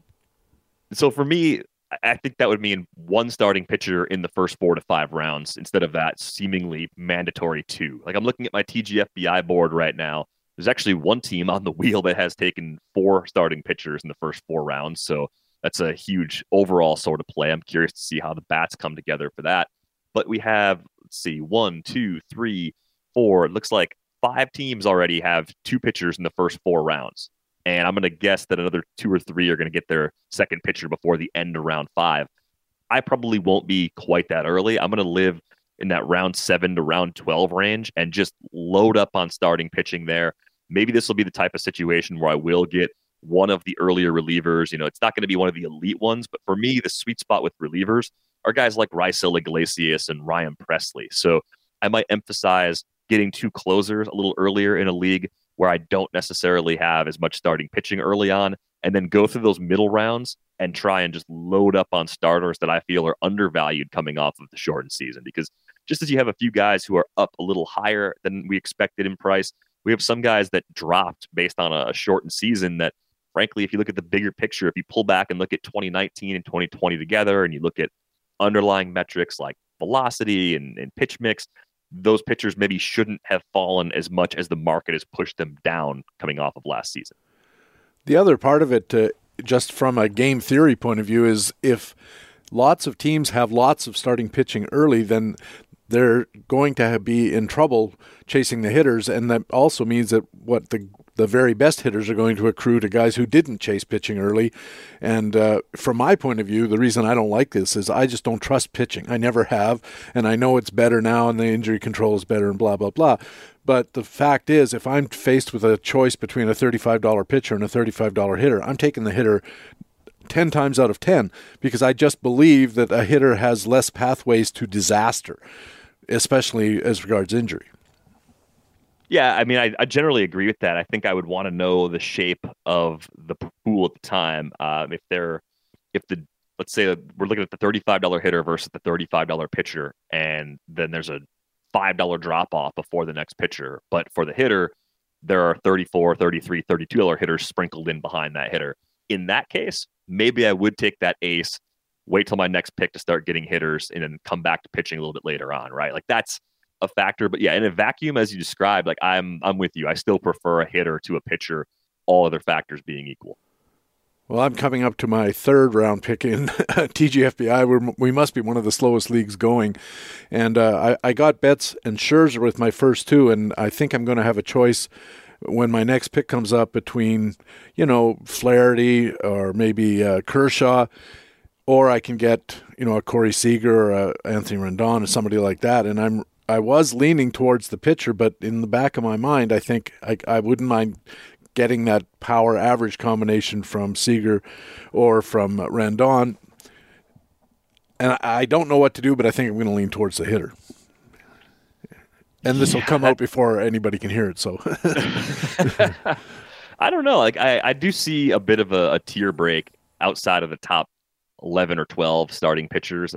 Maybe it's a little bigger than that, but there's some funny little pockets in starting pitching that I'm not necessarily interested in that particular part of the list. I think where you're sitting, if you were able to get Betts and Scherzer, if Flaherty's still there, I would actually probably get my second starter. But again, I don't think that's a strategy that you have to execute. I think it depends on what the room is doing and where you're positioned in the draft order. And I think you're positioned to be a little more aggressive with pitching compared to where, I'm picking 11th in this thing. And I went Jose Ramirez, Yu Darvish, Alex Bregman, Starling Marte. And I didn't feel when I took Bregman or when I took Marte that there was a logical starting pitcher that was going to return comparable value to the hitters I was considering in that spot. But I do think there's going to be a little bit of a cliff with pitching that you haven't quite reached yet, being in the earlier part of the draft order in the 3rd round. All right, let's move on to your top starting pitchers list. Before we get into particular players, what was the method that you used? So I look at things kind of similar to a Marcel projection. I'm looking at a 3-year window. This year, I tried to take a little less of the most recent season, given the unique nature of the 2020 season. So I have probably more of like a 40-40-20 sort of split going from 2020 to 2019 back to 2018. So 2018 matters about half as much as the last 2 seasons matter to me. I Frankenstein the 2019 and 2020 stats together on a Fangraphs leaderboard, jammed that into my spreadsheet, put in a bunch of 2020 metrics as well. I'm looking at called strikes and whiffs. I'm looking at command plus scores and trying to get a good snapshot of where the skills, the very granular skills were for pitchers last year, and then where the production as a whole has been over that longer multi-year window. And I got to say, it's one of those exercises, Patrick. Most years I'm pretty confident in what I've done with rankings, but every time I open up my spreadsheets, I see something that doesn't quite look right that I have to tweak. And I feel like that's just going to be the nature of this draft season. Like, you can talk yourself into a million adjustments between now and opening day. And part of this is probably just going to have to be accepting what we're dealing with from last season for what it is. Not many surprises at the top of your table. DeGrom, Cole, Bieber, just what we'd expect. But let's look at where you really vary, and I'll use the Baseball HQ projections as a kind of a measuring stick. There are some big variations. I'd like to start with pitchers on whom you are much higher than Baseball HQ. Starting with Aaron Sanchez, you have him on your top 200. I think Baseball HQ has him in the 600s. What do you like about Aaron Sanchez in 2021? So Aaron Sanchez is a little bit unique for me in that he landed in a situation in San Francisco where if he fails as a starter, if he just isn't good in that role, or if he doesn't even earn a rotation spot in spring training, I think they're going to give him the Drew Pomeranz treatment where they say, hey, you have an upper 90s fastball and you've got two secondary pitches that are at least decent. Let's put you in the pen. Let's make you our closer, because that's a wide open closer situation. It's one of the places I really haven't thrown a lot of darts on the short relievers to this point. So I just feel like with Sanchez, he's more of an end game mixed league sort of option where if it clicks, if the velo's back, I saw a report that he was throwing 98 just before he signed with the Giants. If he's actually throwing 98 again and he has the curveball working the way he did in that very brief time with Houston before he got hurt, I could actually see Aaron Sanchez sticking as a viable back-end starter. But I just think the multiple paths to useful fantasy value is what gets him a spot on the bottom portion of my list. You have Mackenzie Gore at 106, again, hundreds of slots higher than Baseball HQ. What's the story with your appreciation of Mackenzie Gore? So the good news for Mackenzie Gore fans out there, and I guess I'm one of them based on the ranking, is that some of the mechanical issues he was having at the alternate site last season have been cleaned up based on all the reports we've seen so far this spring. We're talking about a 4-pitch lefty. Every offering is at least an average pitch. Command is there. You don't see a lot of future value 70 starting pitchers. You just don't see that grade thrown out there very often. So I think it's the belief that he can be a frontline type starter pretty soon after arrival. I think given that we've only seen Gore throw 21 2/3 innings at the AA level, he probably is going back down. He's also a Scott Boras client. So while I have some optimism that the Padres going all in are going to give him an early promotion, I don't think he's necessarily an opening day option.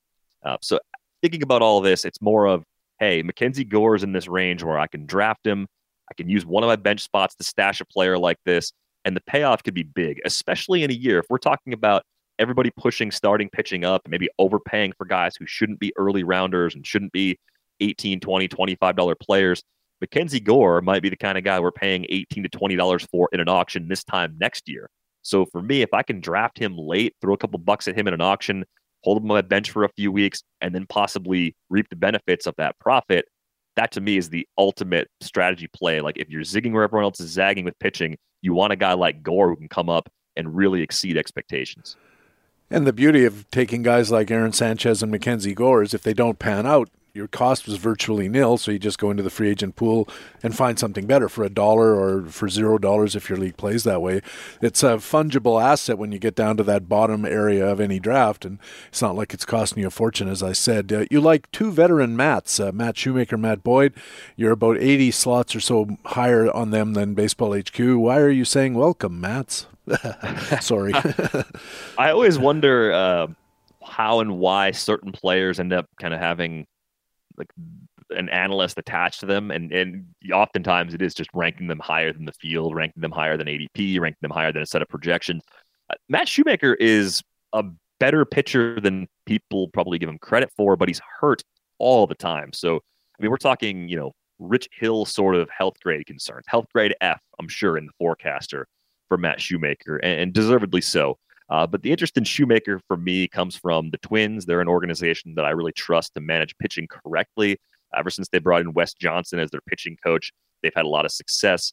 I was a little surprised they didn't bring back Jake Odorizzi, but part of that I think is that they believe in some of the depth that they have there and their ability to find scrap heap pitchers and make them passable options. And part of it too is the streaming spots in the AL Central. I mean, I think you still have at least two teams in there, in the Royals and Tigers, that you're really not fearing at all. So you've got a pretty favorable schedule there. Win probabilities are pretty high for Minnesota pitchers as well.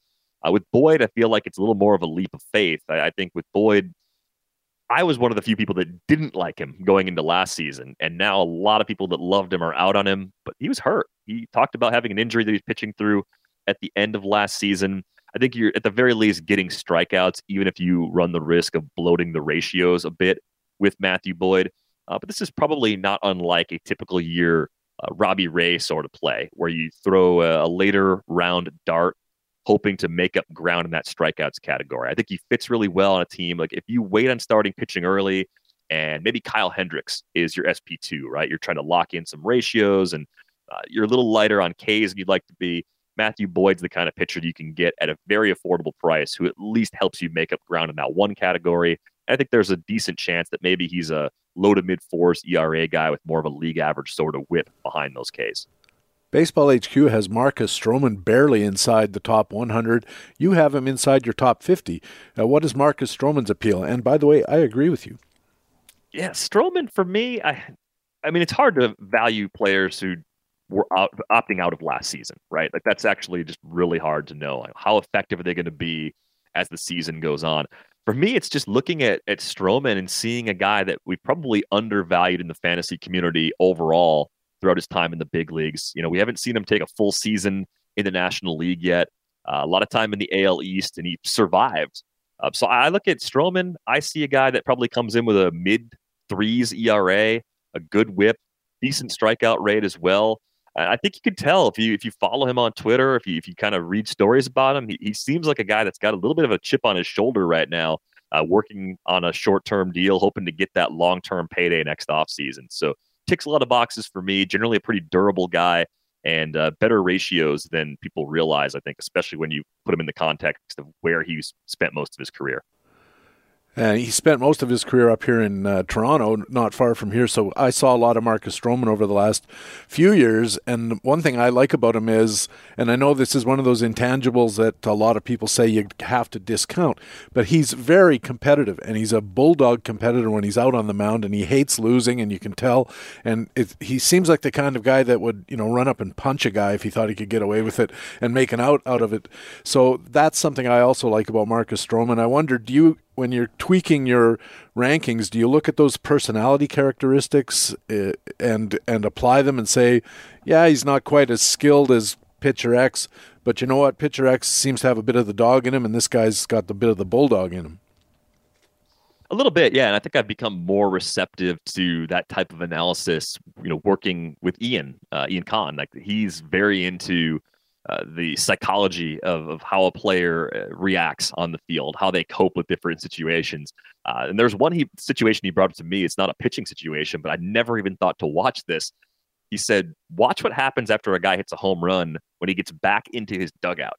If his teammates mostly ignore him, and it's not in that rookie hit a home run, first home run, silent treatment sort of way, but if teammates are not really that excited for a guy that hit a home run, they probably don't like that guy, right? And that might actually mean something. Like, I never would have even thought to watch that. And I think it was Clint Frazier who he was referring to at the time. But anyway, there are different things you can see just from literally watching games and watching how players react to different situations that I do think are helpful. I see it as something that's a little more beneficial on the margins rather than something I would, make kind of foundational in my analysis. Yeah, it's a tweak type of thing. It's a tiebreaker type of thing. What did Yogi Berra say? You can observe a lot just by watching. Yeah, exactly. It's really true, and I think that there is something to be said about that kind of stuff. I wonder about, since you mentioned it again, the short season and how it's going to affect the pitcher's ability to stay in games, to pitch a lot of innings, and so forth. Is it possible that we're overestimating the importance of not having pitched the year before? These guys are professional pitchers. A lot of them veterans have pitched for many years in Major League Baseball.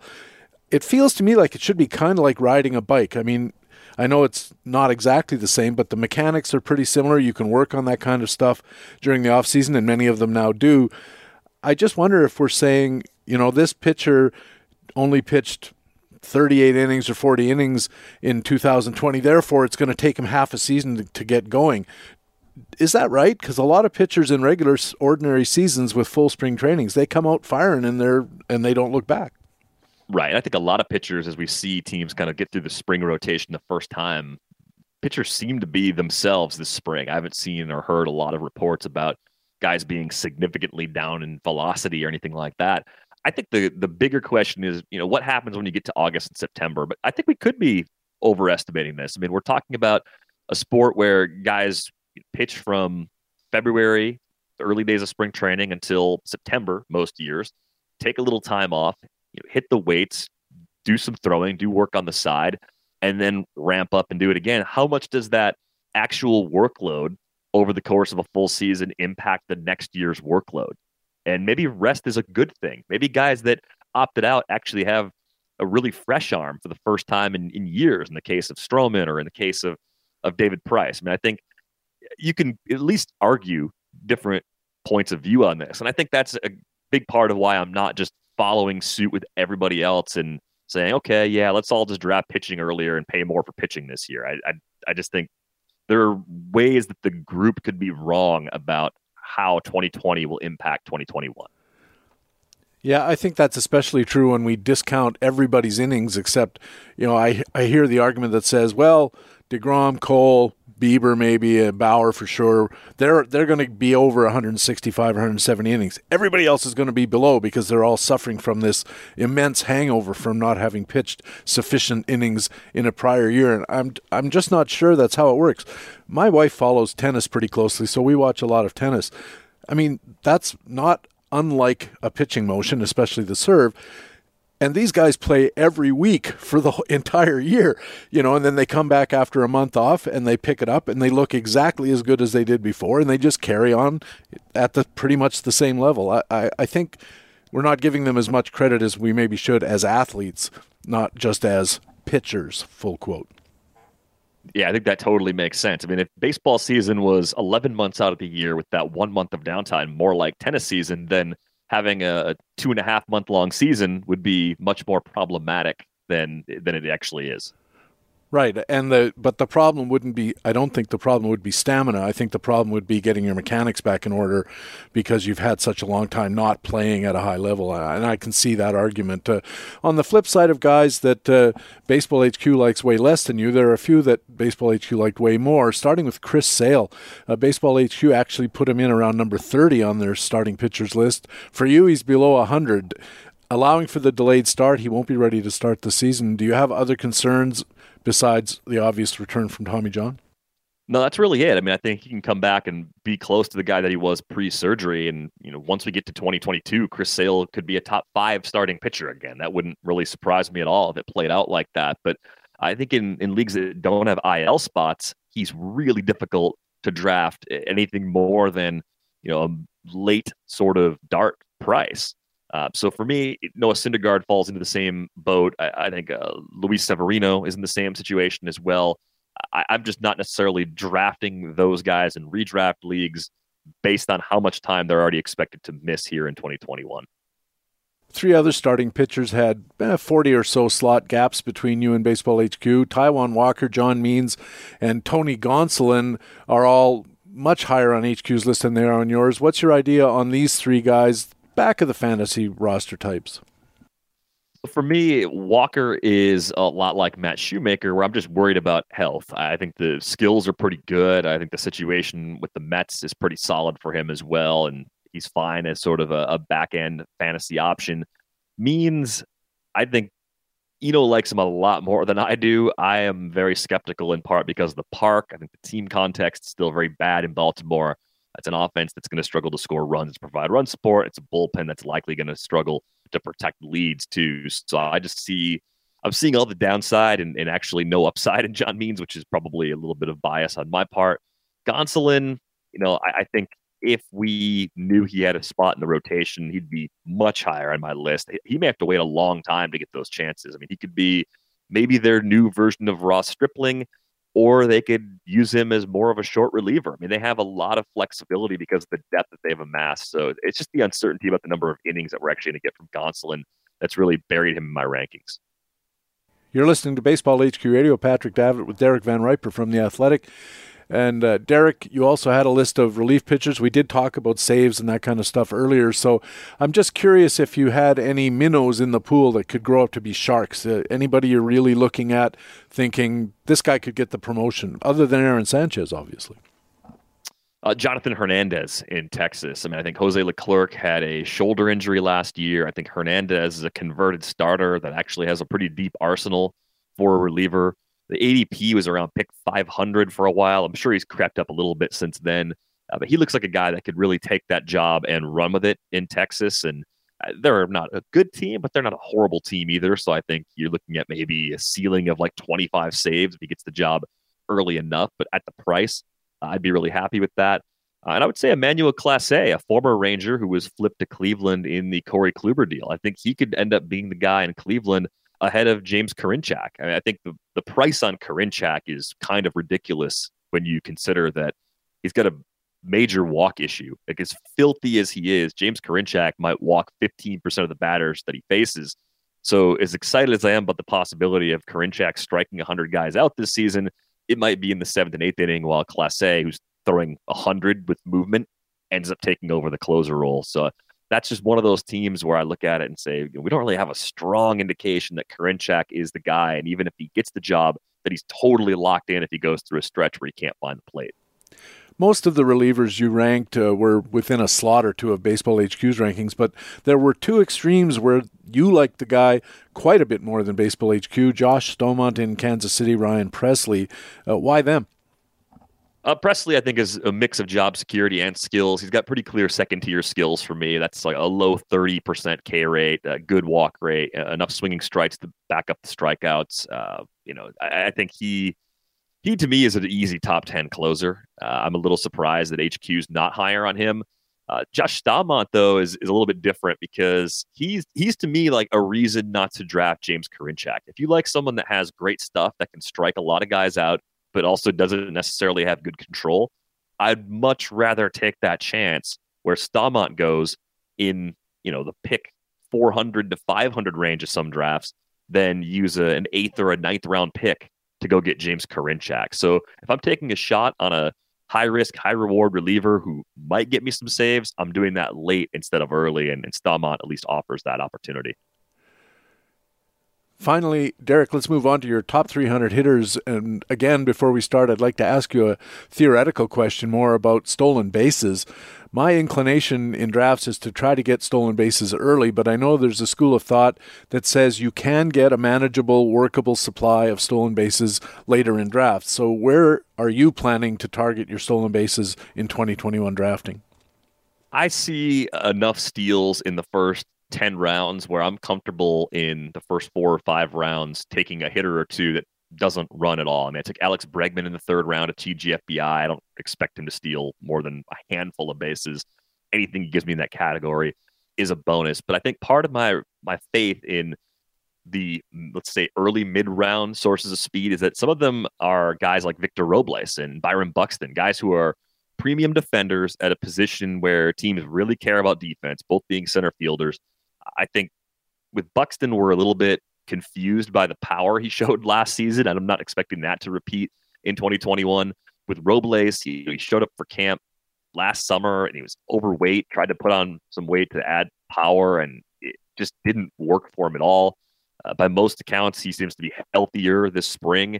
We're talking about a guy that at 22 years old had a 17-homer, 28 stolen base season in 2019, working out of the bottom of the order for the Nats. So he doesn't have to be high in that batting order to be a good fantasy value. Oftentimes you can get him around that pick 125 to 150 range. So I think it's my belief in players like Buxton and Robles being undervalued that makes me comfortable taking some mashers who don't run early on and getting my steals a little bit later than the field might be getting theirs. Some more variants of opinion. You're about 125 slots more favorable towards Yasmani Grandal than Baseball HQ is, and I think he just took an injury. But what was your reason for liking Grandal, and is it still valid? Yeah, James McCann being gone, I think maxes out the playing time for Grandal. They have Andrew Vaughn kind of lined up to work in tandem with Jose Abreu in the first base and DH roles. But if Vaughn falters at all, I think Grandal ends up getting some opportunities to DH in 2021. We'll see what happens with that knee injury. It sounds like it's nothing too serious. He's been hitting and throwing coming out of the weekend. So hopefully he's playing in spring games soon. He's a batting average liability, but he's got, I think, legitimate good OBP skills, especially for a catcher. That puts him higher up in the lineup. So we're talking about a guy that has legit power. He's in a good lineup. He gets on base, so your counting stats aren't that bad. And I actually really like getting a top 5 catcher this year, with the exception of Real Muto in snake drafts. I think he goes too early. But I want one of my 2 catcher spots to be locked in with someone who plays a ton and can actually be an asset across the board. Your biggest disagreement with Baseball HQ is Jarred Kelenic in Seattle. Seems to be a playing time disagreement more than anything. How confident are you that Kelenic gets close to a full season, if not a full season, playing for the Mariners? I think he's probably my hitter equivalent to Mackenzie Gore, where I think it might just be a few weeks into the season. Once we get to maybe late April, I think Kelenic's up and doing damage in this Mariners lineup. And I think he's out to prove to the Mariners that he's going to earn every dollar of a massive free agent contract several years from now. He's betting on himself, as we learned from the famed Rotary Club meeting a few weekends ago. But I'm in on Kelenic. I mean, I think the only thing he really doesn't do is steal a lot of bases. And even in that category, he's young enough where he's going to give you what I would call long tail speed. I think the hit tool's good. The power's going to be there. And he's going to get a spot, I think, right in the heart of that Seattle order pretty soon after he's called up. Yeah, that the Rotary Club, I think, may even help him, because it'll be sort of embarrassing if they send him down for obvious service time manipulation, that the Seattle media will go, yeah, we heard about this. Please don't give us the bourgeois about, he needs 10 days of seasoning as opposed to, just starting the season. So I think, if anything, I think Kelenic might get a boost from that. In general, whether for ranking purposes at the site, Derek, or for your own draft planning, what goes into evaluating a prospect like a Kelenic or a Gore when you're making your decisions about these kinds of lists, but also whether you're going to target guys? It actually comes down to where the team is at in their rebuilding cycle or competitive cycle. And I think in the case of these two teams, they're both in different spots. But I think for a pitcher like Gore, going to a contender that has a couple of injury-prone starters in the rotation, and clearly the Padres are just all in right now. They've done it with Paddock. They've done it with Tatis. They've been pretty aggressive with promoting those guys. That gives me a lot of confidence in Gore being a big part of their plan sooner rather than later. In the case of Kelenic, I mean, we already saw him reach Double-A as a 19-year-old in 2019. They have a spot to give him as soon as he's ready. And I just think you're looking for position players who aren't going to have to share a role when they come up. And I think that it describes the situation that Kelenic is going to be promoted into perfectly. You're pessimistic about Andrelton Simmons. Where does he fall short for you? Really, for me, he's just kind of an oatmeal player, as we call them. He's going to have a everyday job because of his glove. He's going to put up decent counting stats. He's fine, especially in like an AL-only league. He might be a little bit undervalued. But I think I've always been a little skeptical of the power with Andrelton Simmons. He had that 17 home run season way back in 2013, kind of flashed up into the low double digits a couple times with the Angels, but I just don't see a whole lot there. And I wonder if, now that he's on the wrong side of 30, if those bags we used to get, if those are going to disappear as well.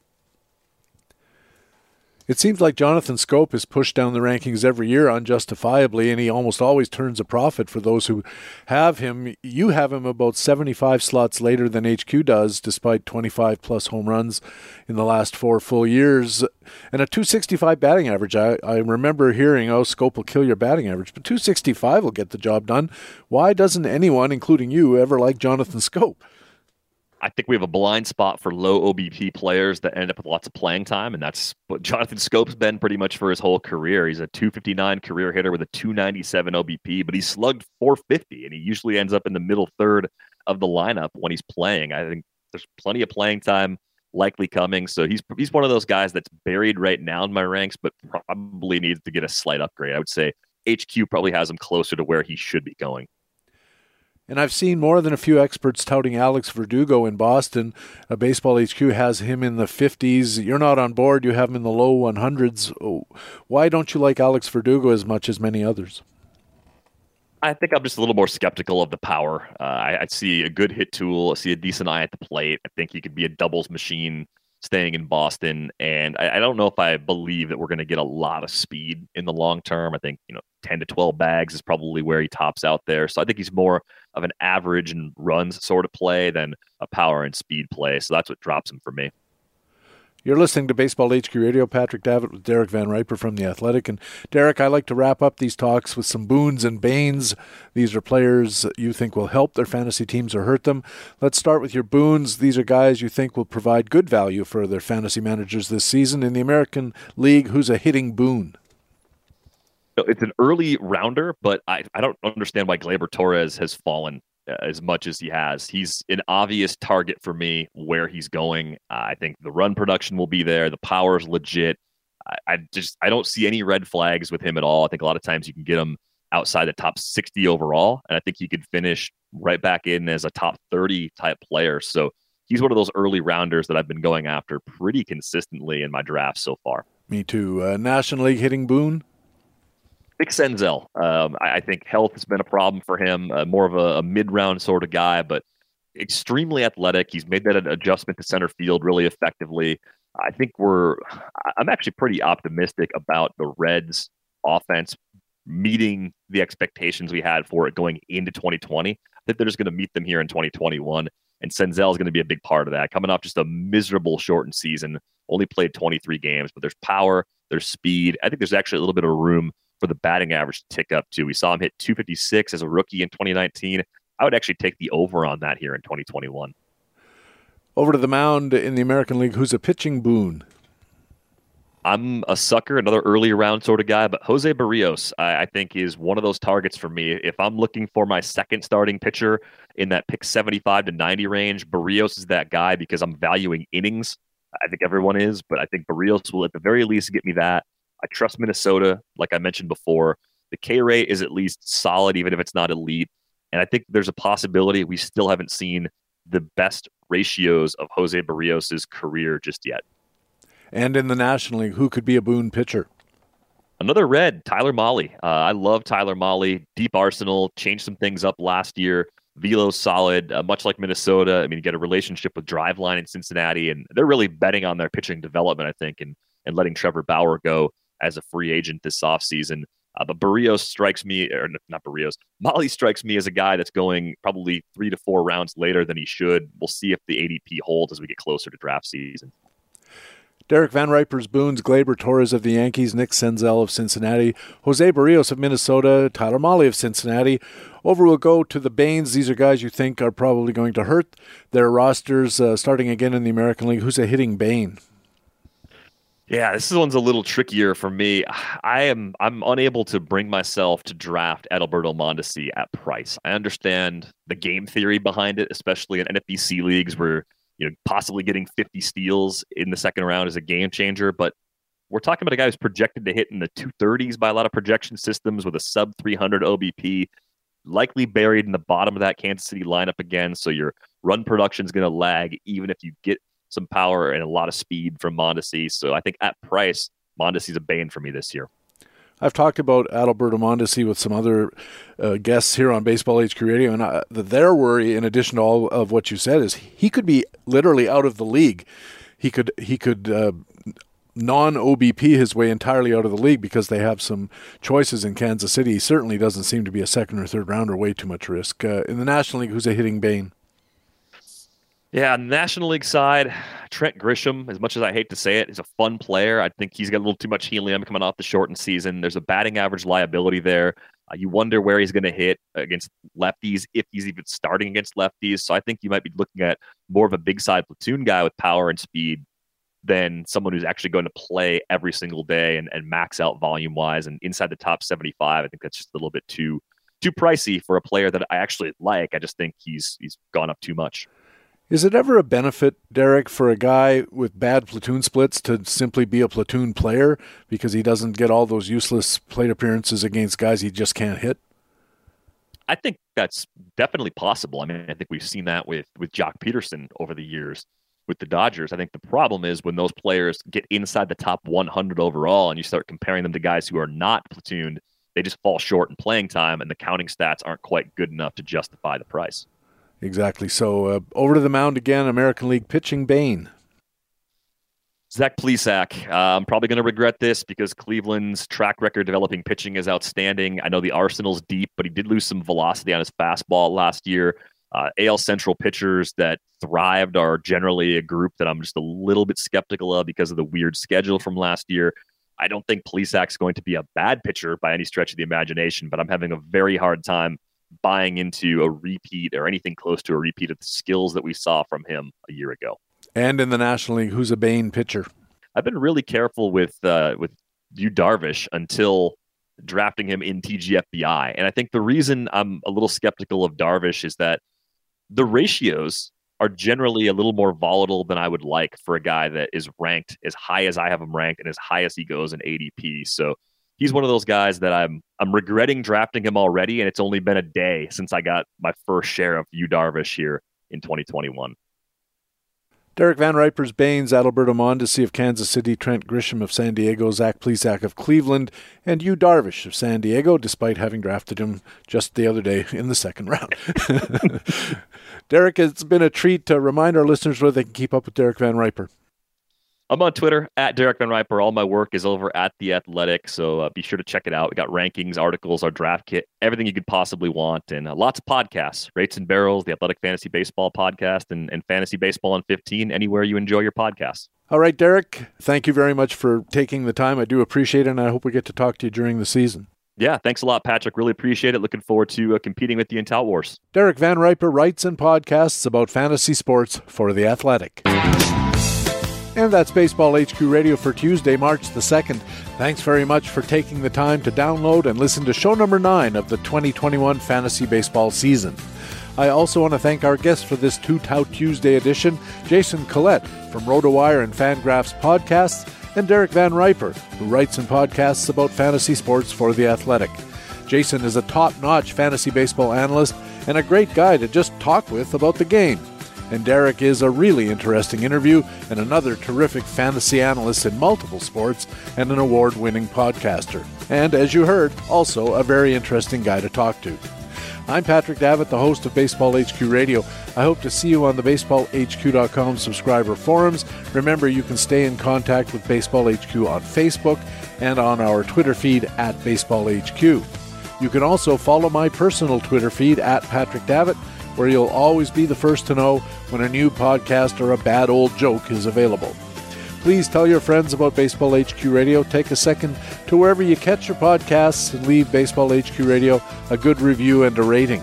It really does help us find new listeners, which helps us keep the podcast going. Thanks again for listening. We'll be back again on Friday with another Friday News and Notes edition featuring National League and American League news coverage by Nick and Ray, another HQ Spotlight segment, and our regular commentaries. Rob Gordon has the Minor League Minute, Alex Becky with the Frequent Flyer, and I'll be along with my extra innings commentary. It's all coming up just 3 sleeps. That's Friday on the podcast with Fantasy Baseball Intelligence for Winners. It is Baseball HQ Radio, and so long. Baseball HQ Radio is a weekly free podcast available through iTunes and other podcast aggregators, or directly from baseballhq.com, where we have an archive of past shows as well. Just look for the HQ Radio microphone logo on the right side of the baseballhq.com homepage. Baseball HQ Radio is a production of the USA Today Sports Media Group. The opinions expressed on Baseball HQ Radio are those of the individual speaking and not necessarily those of the USA Today Sports Media Group. The program is produced and edited by Patrick Davitt.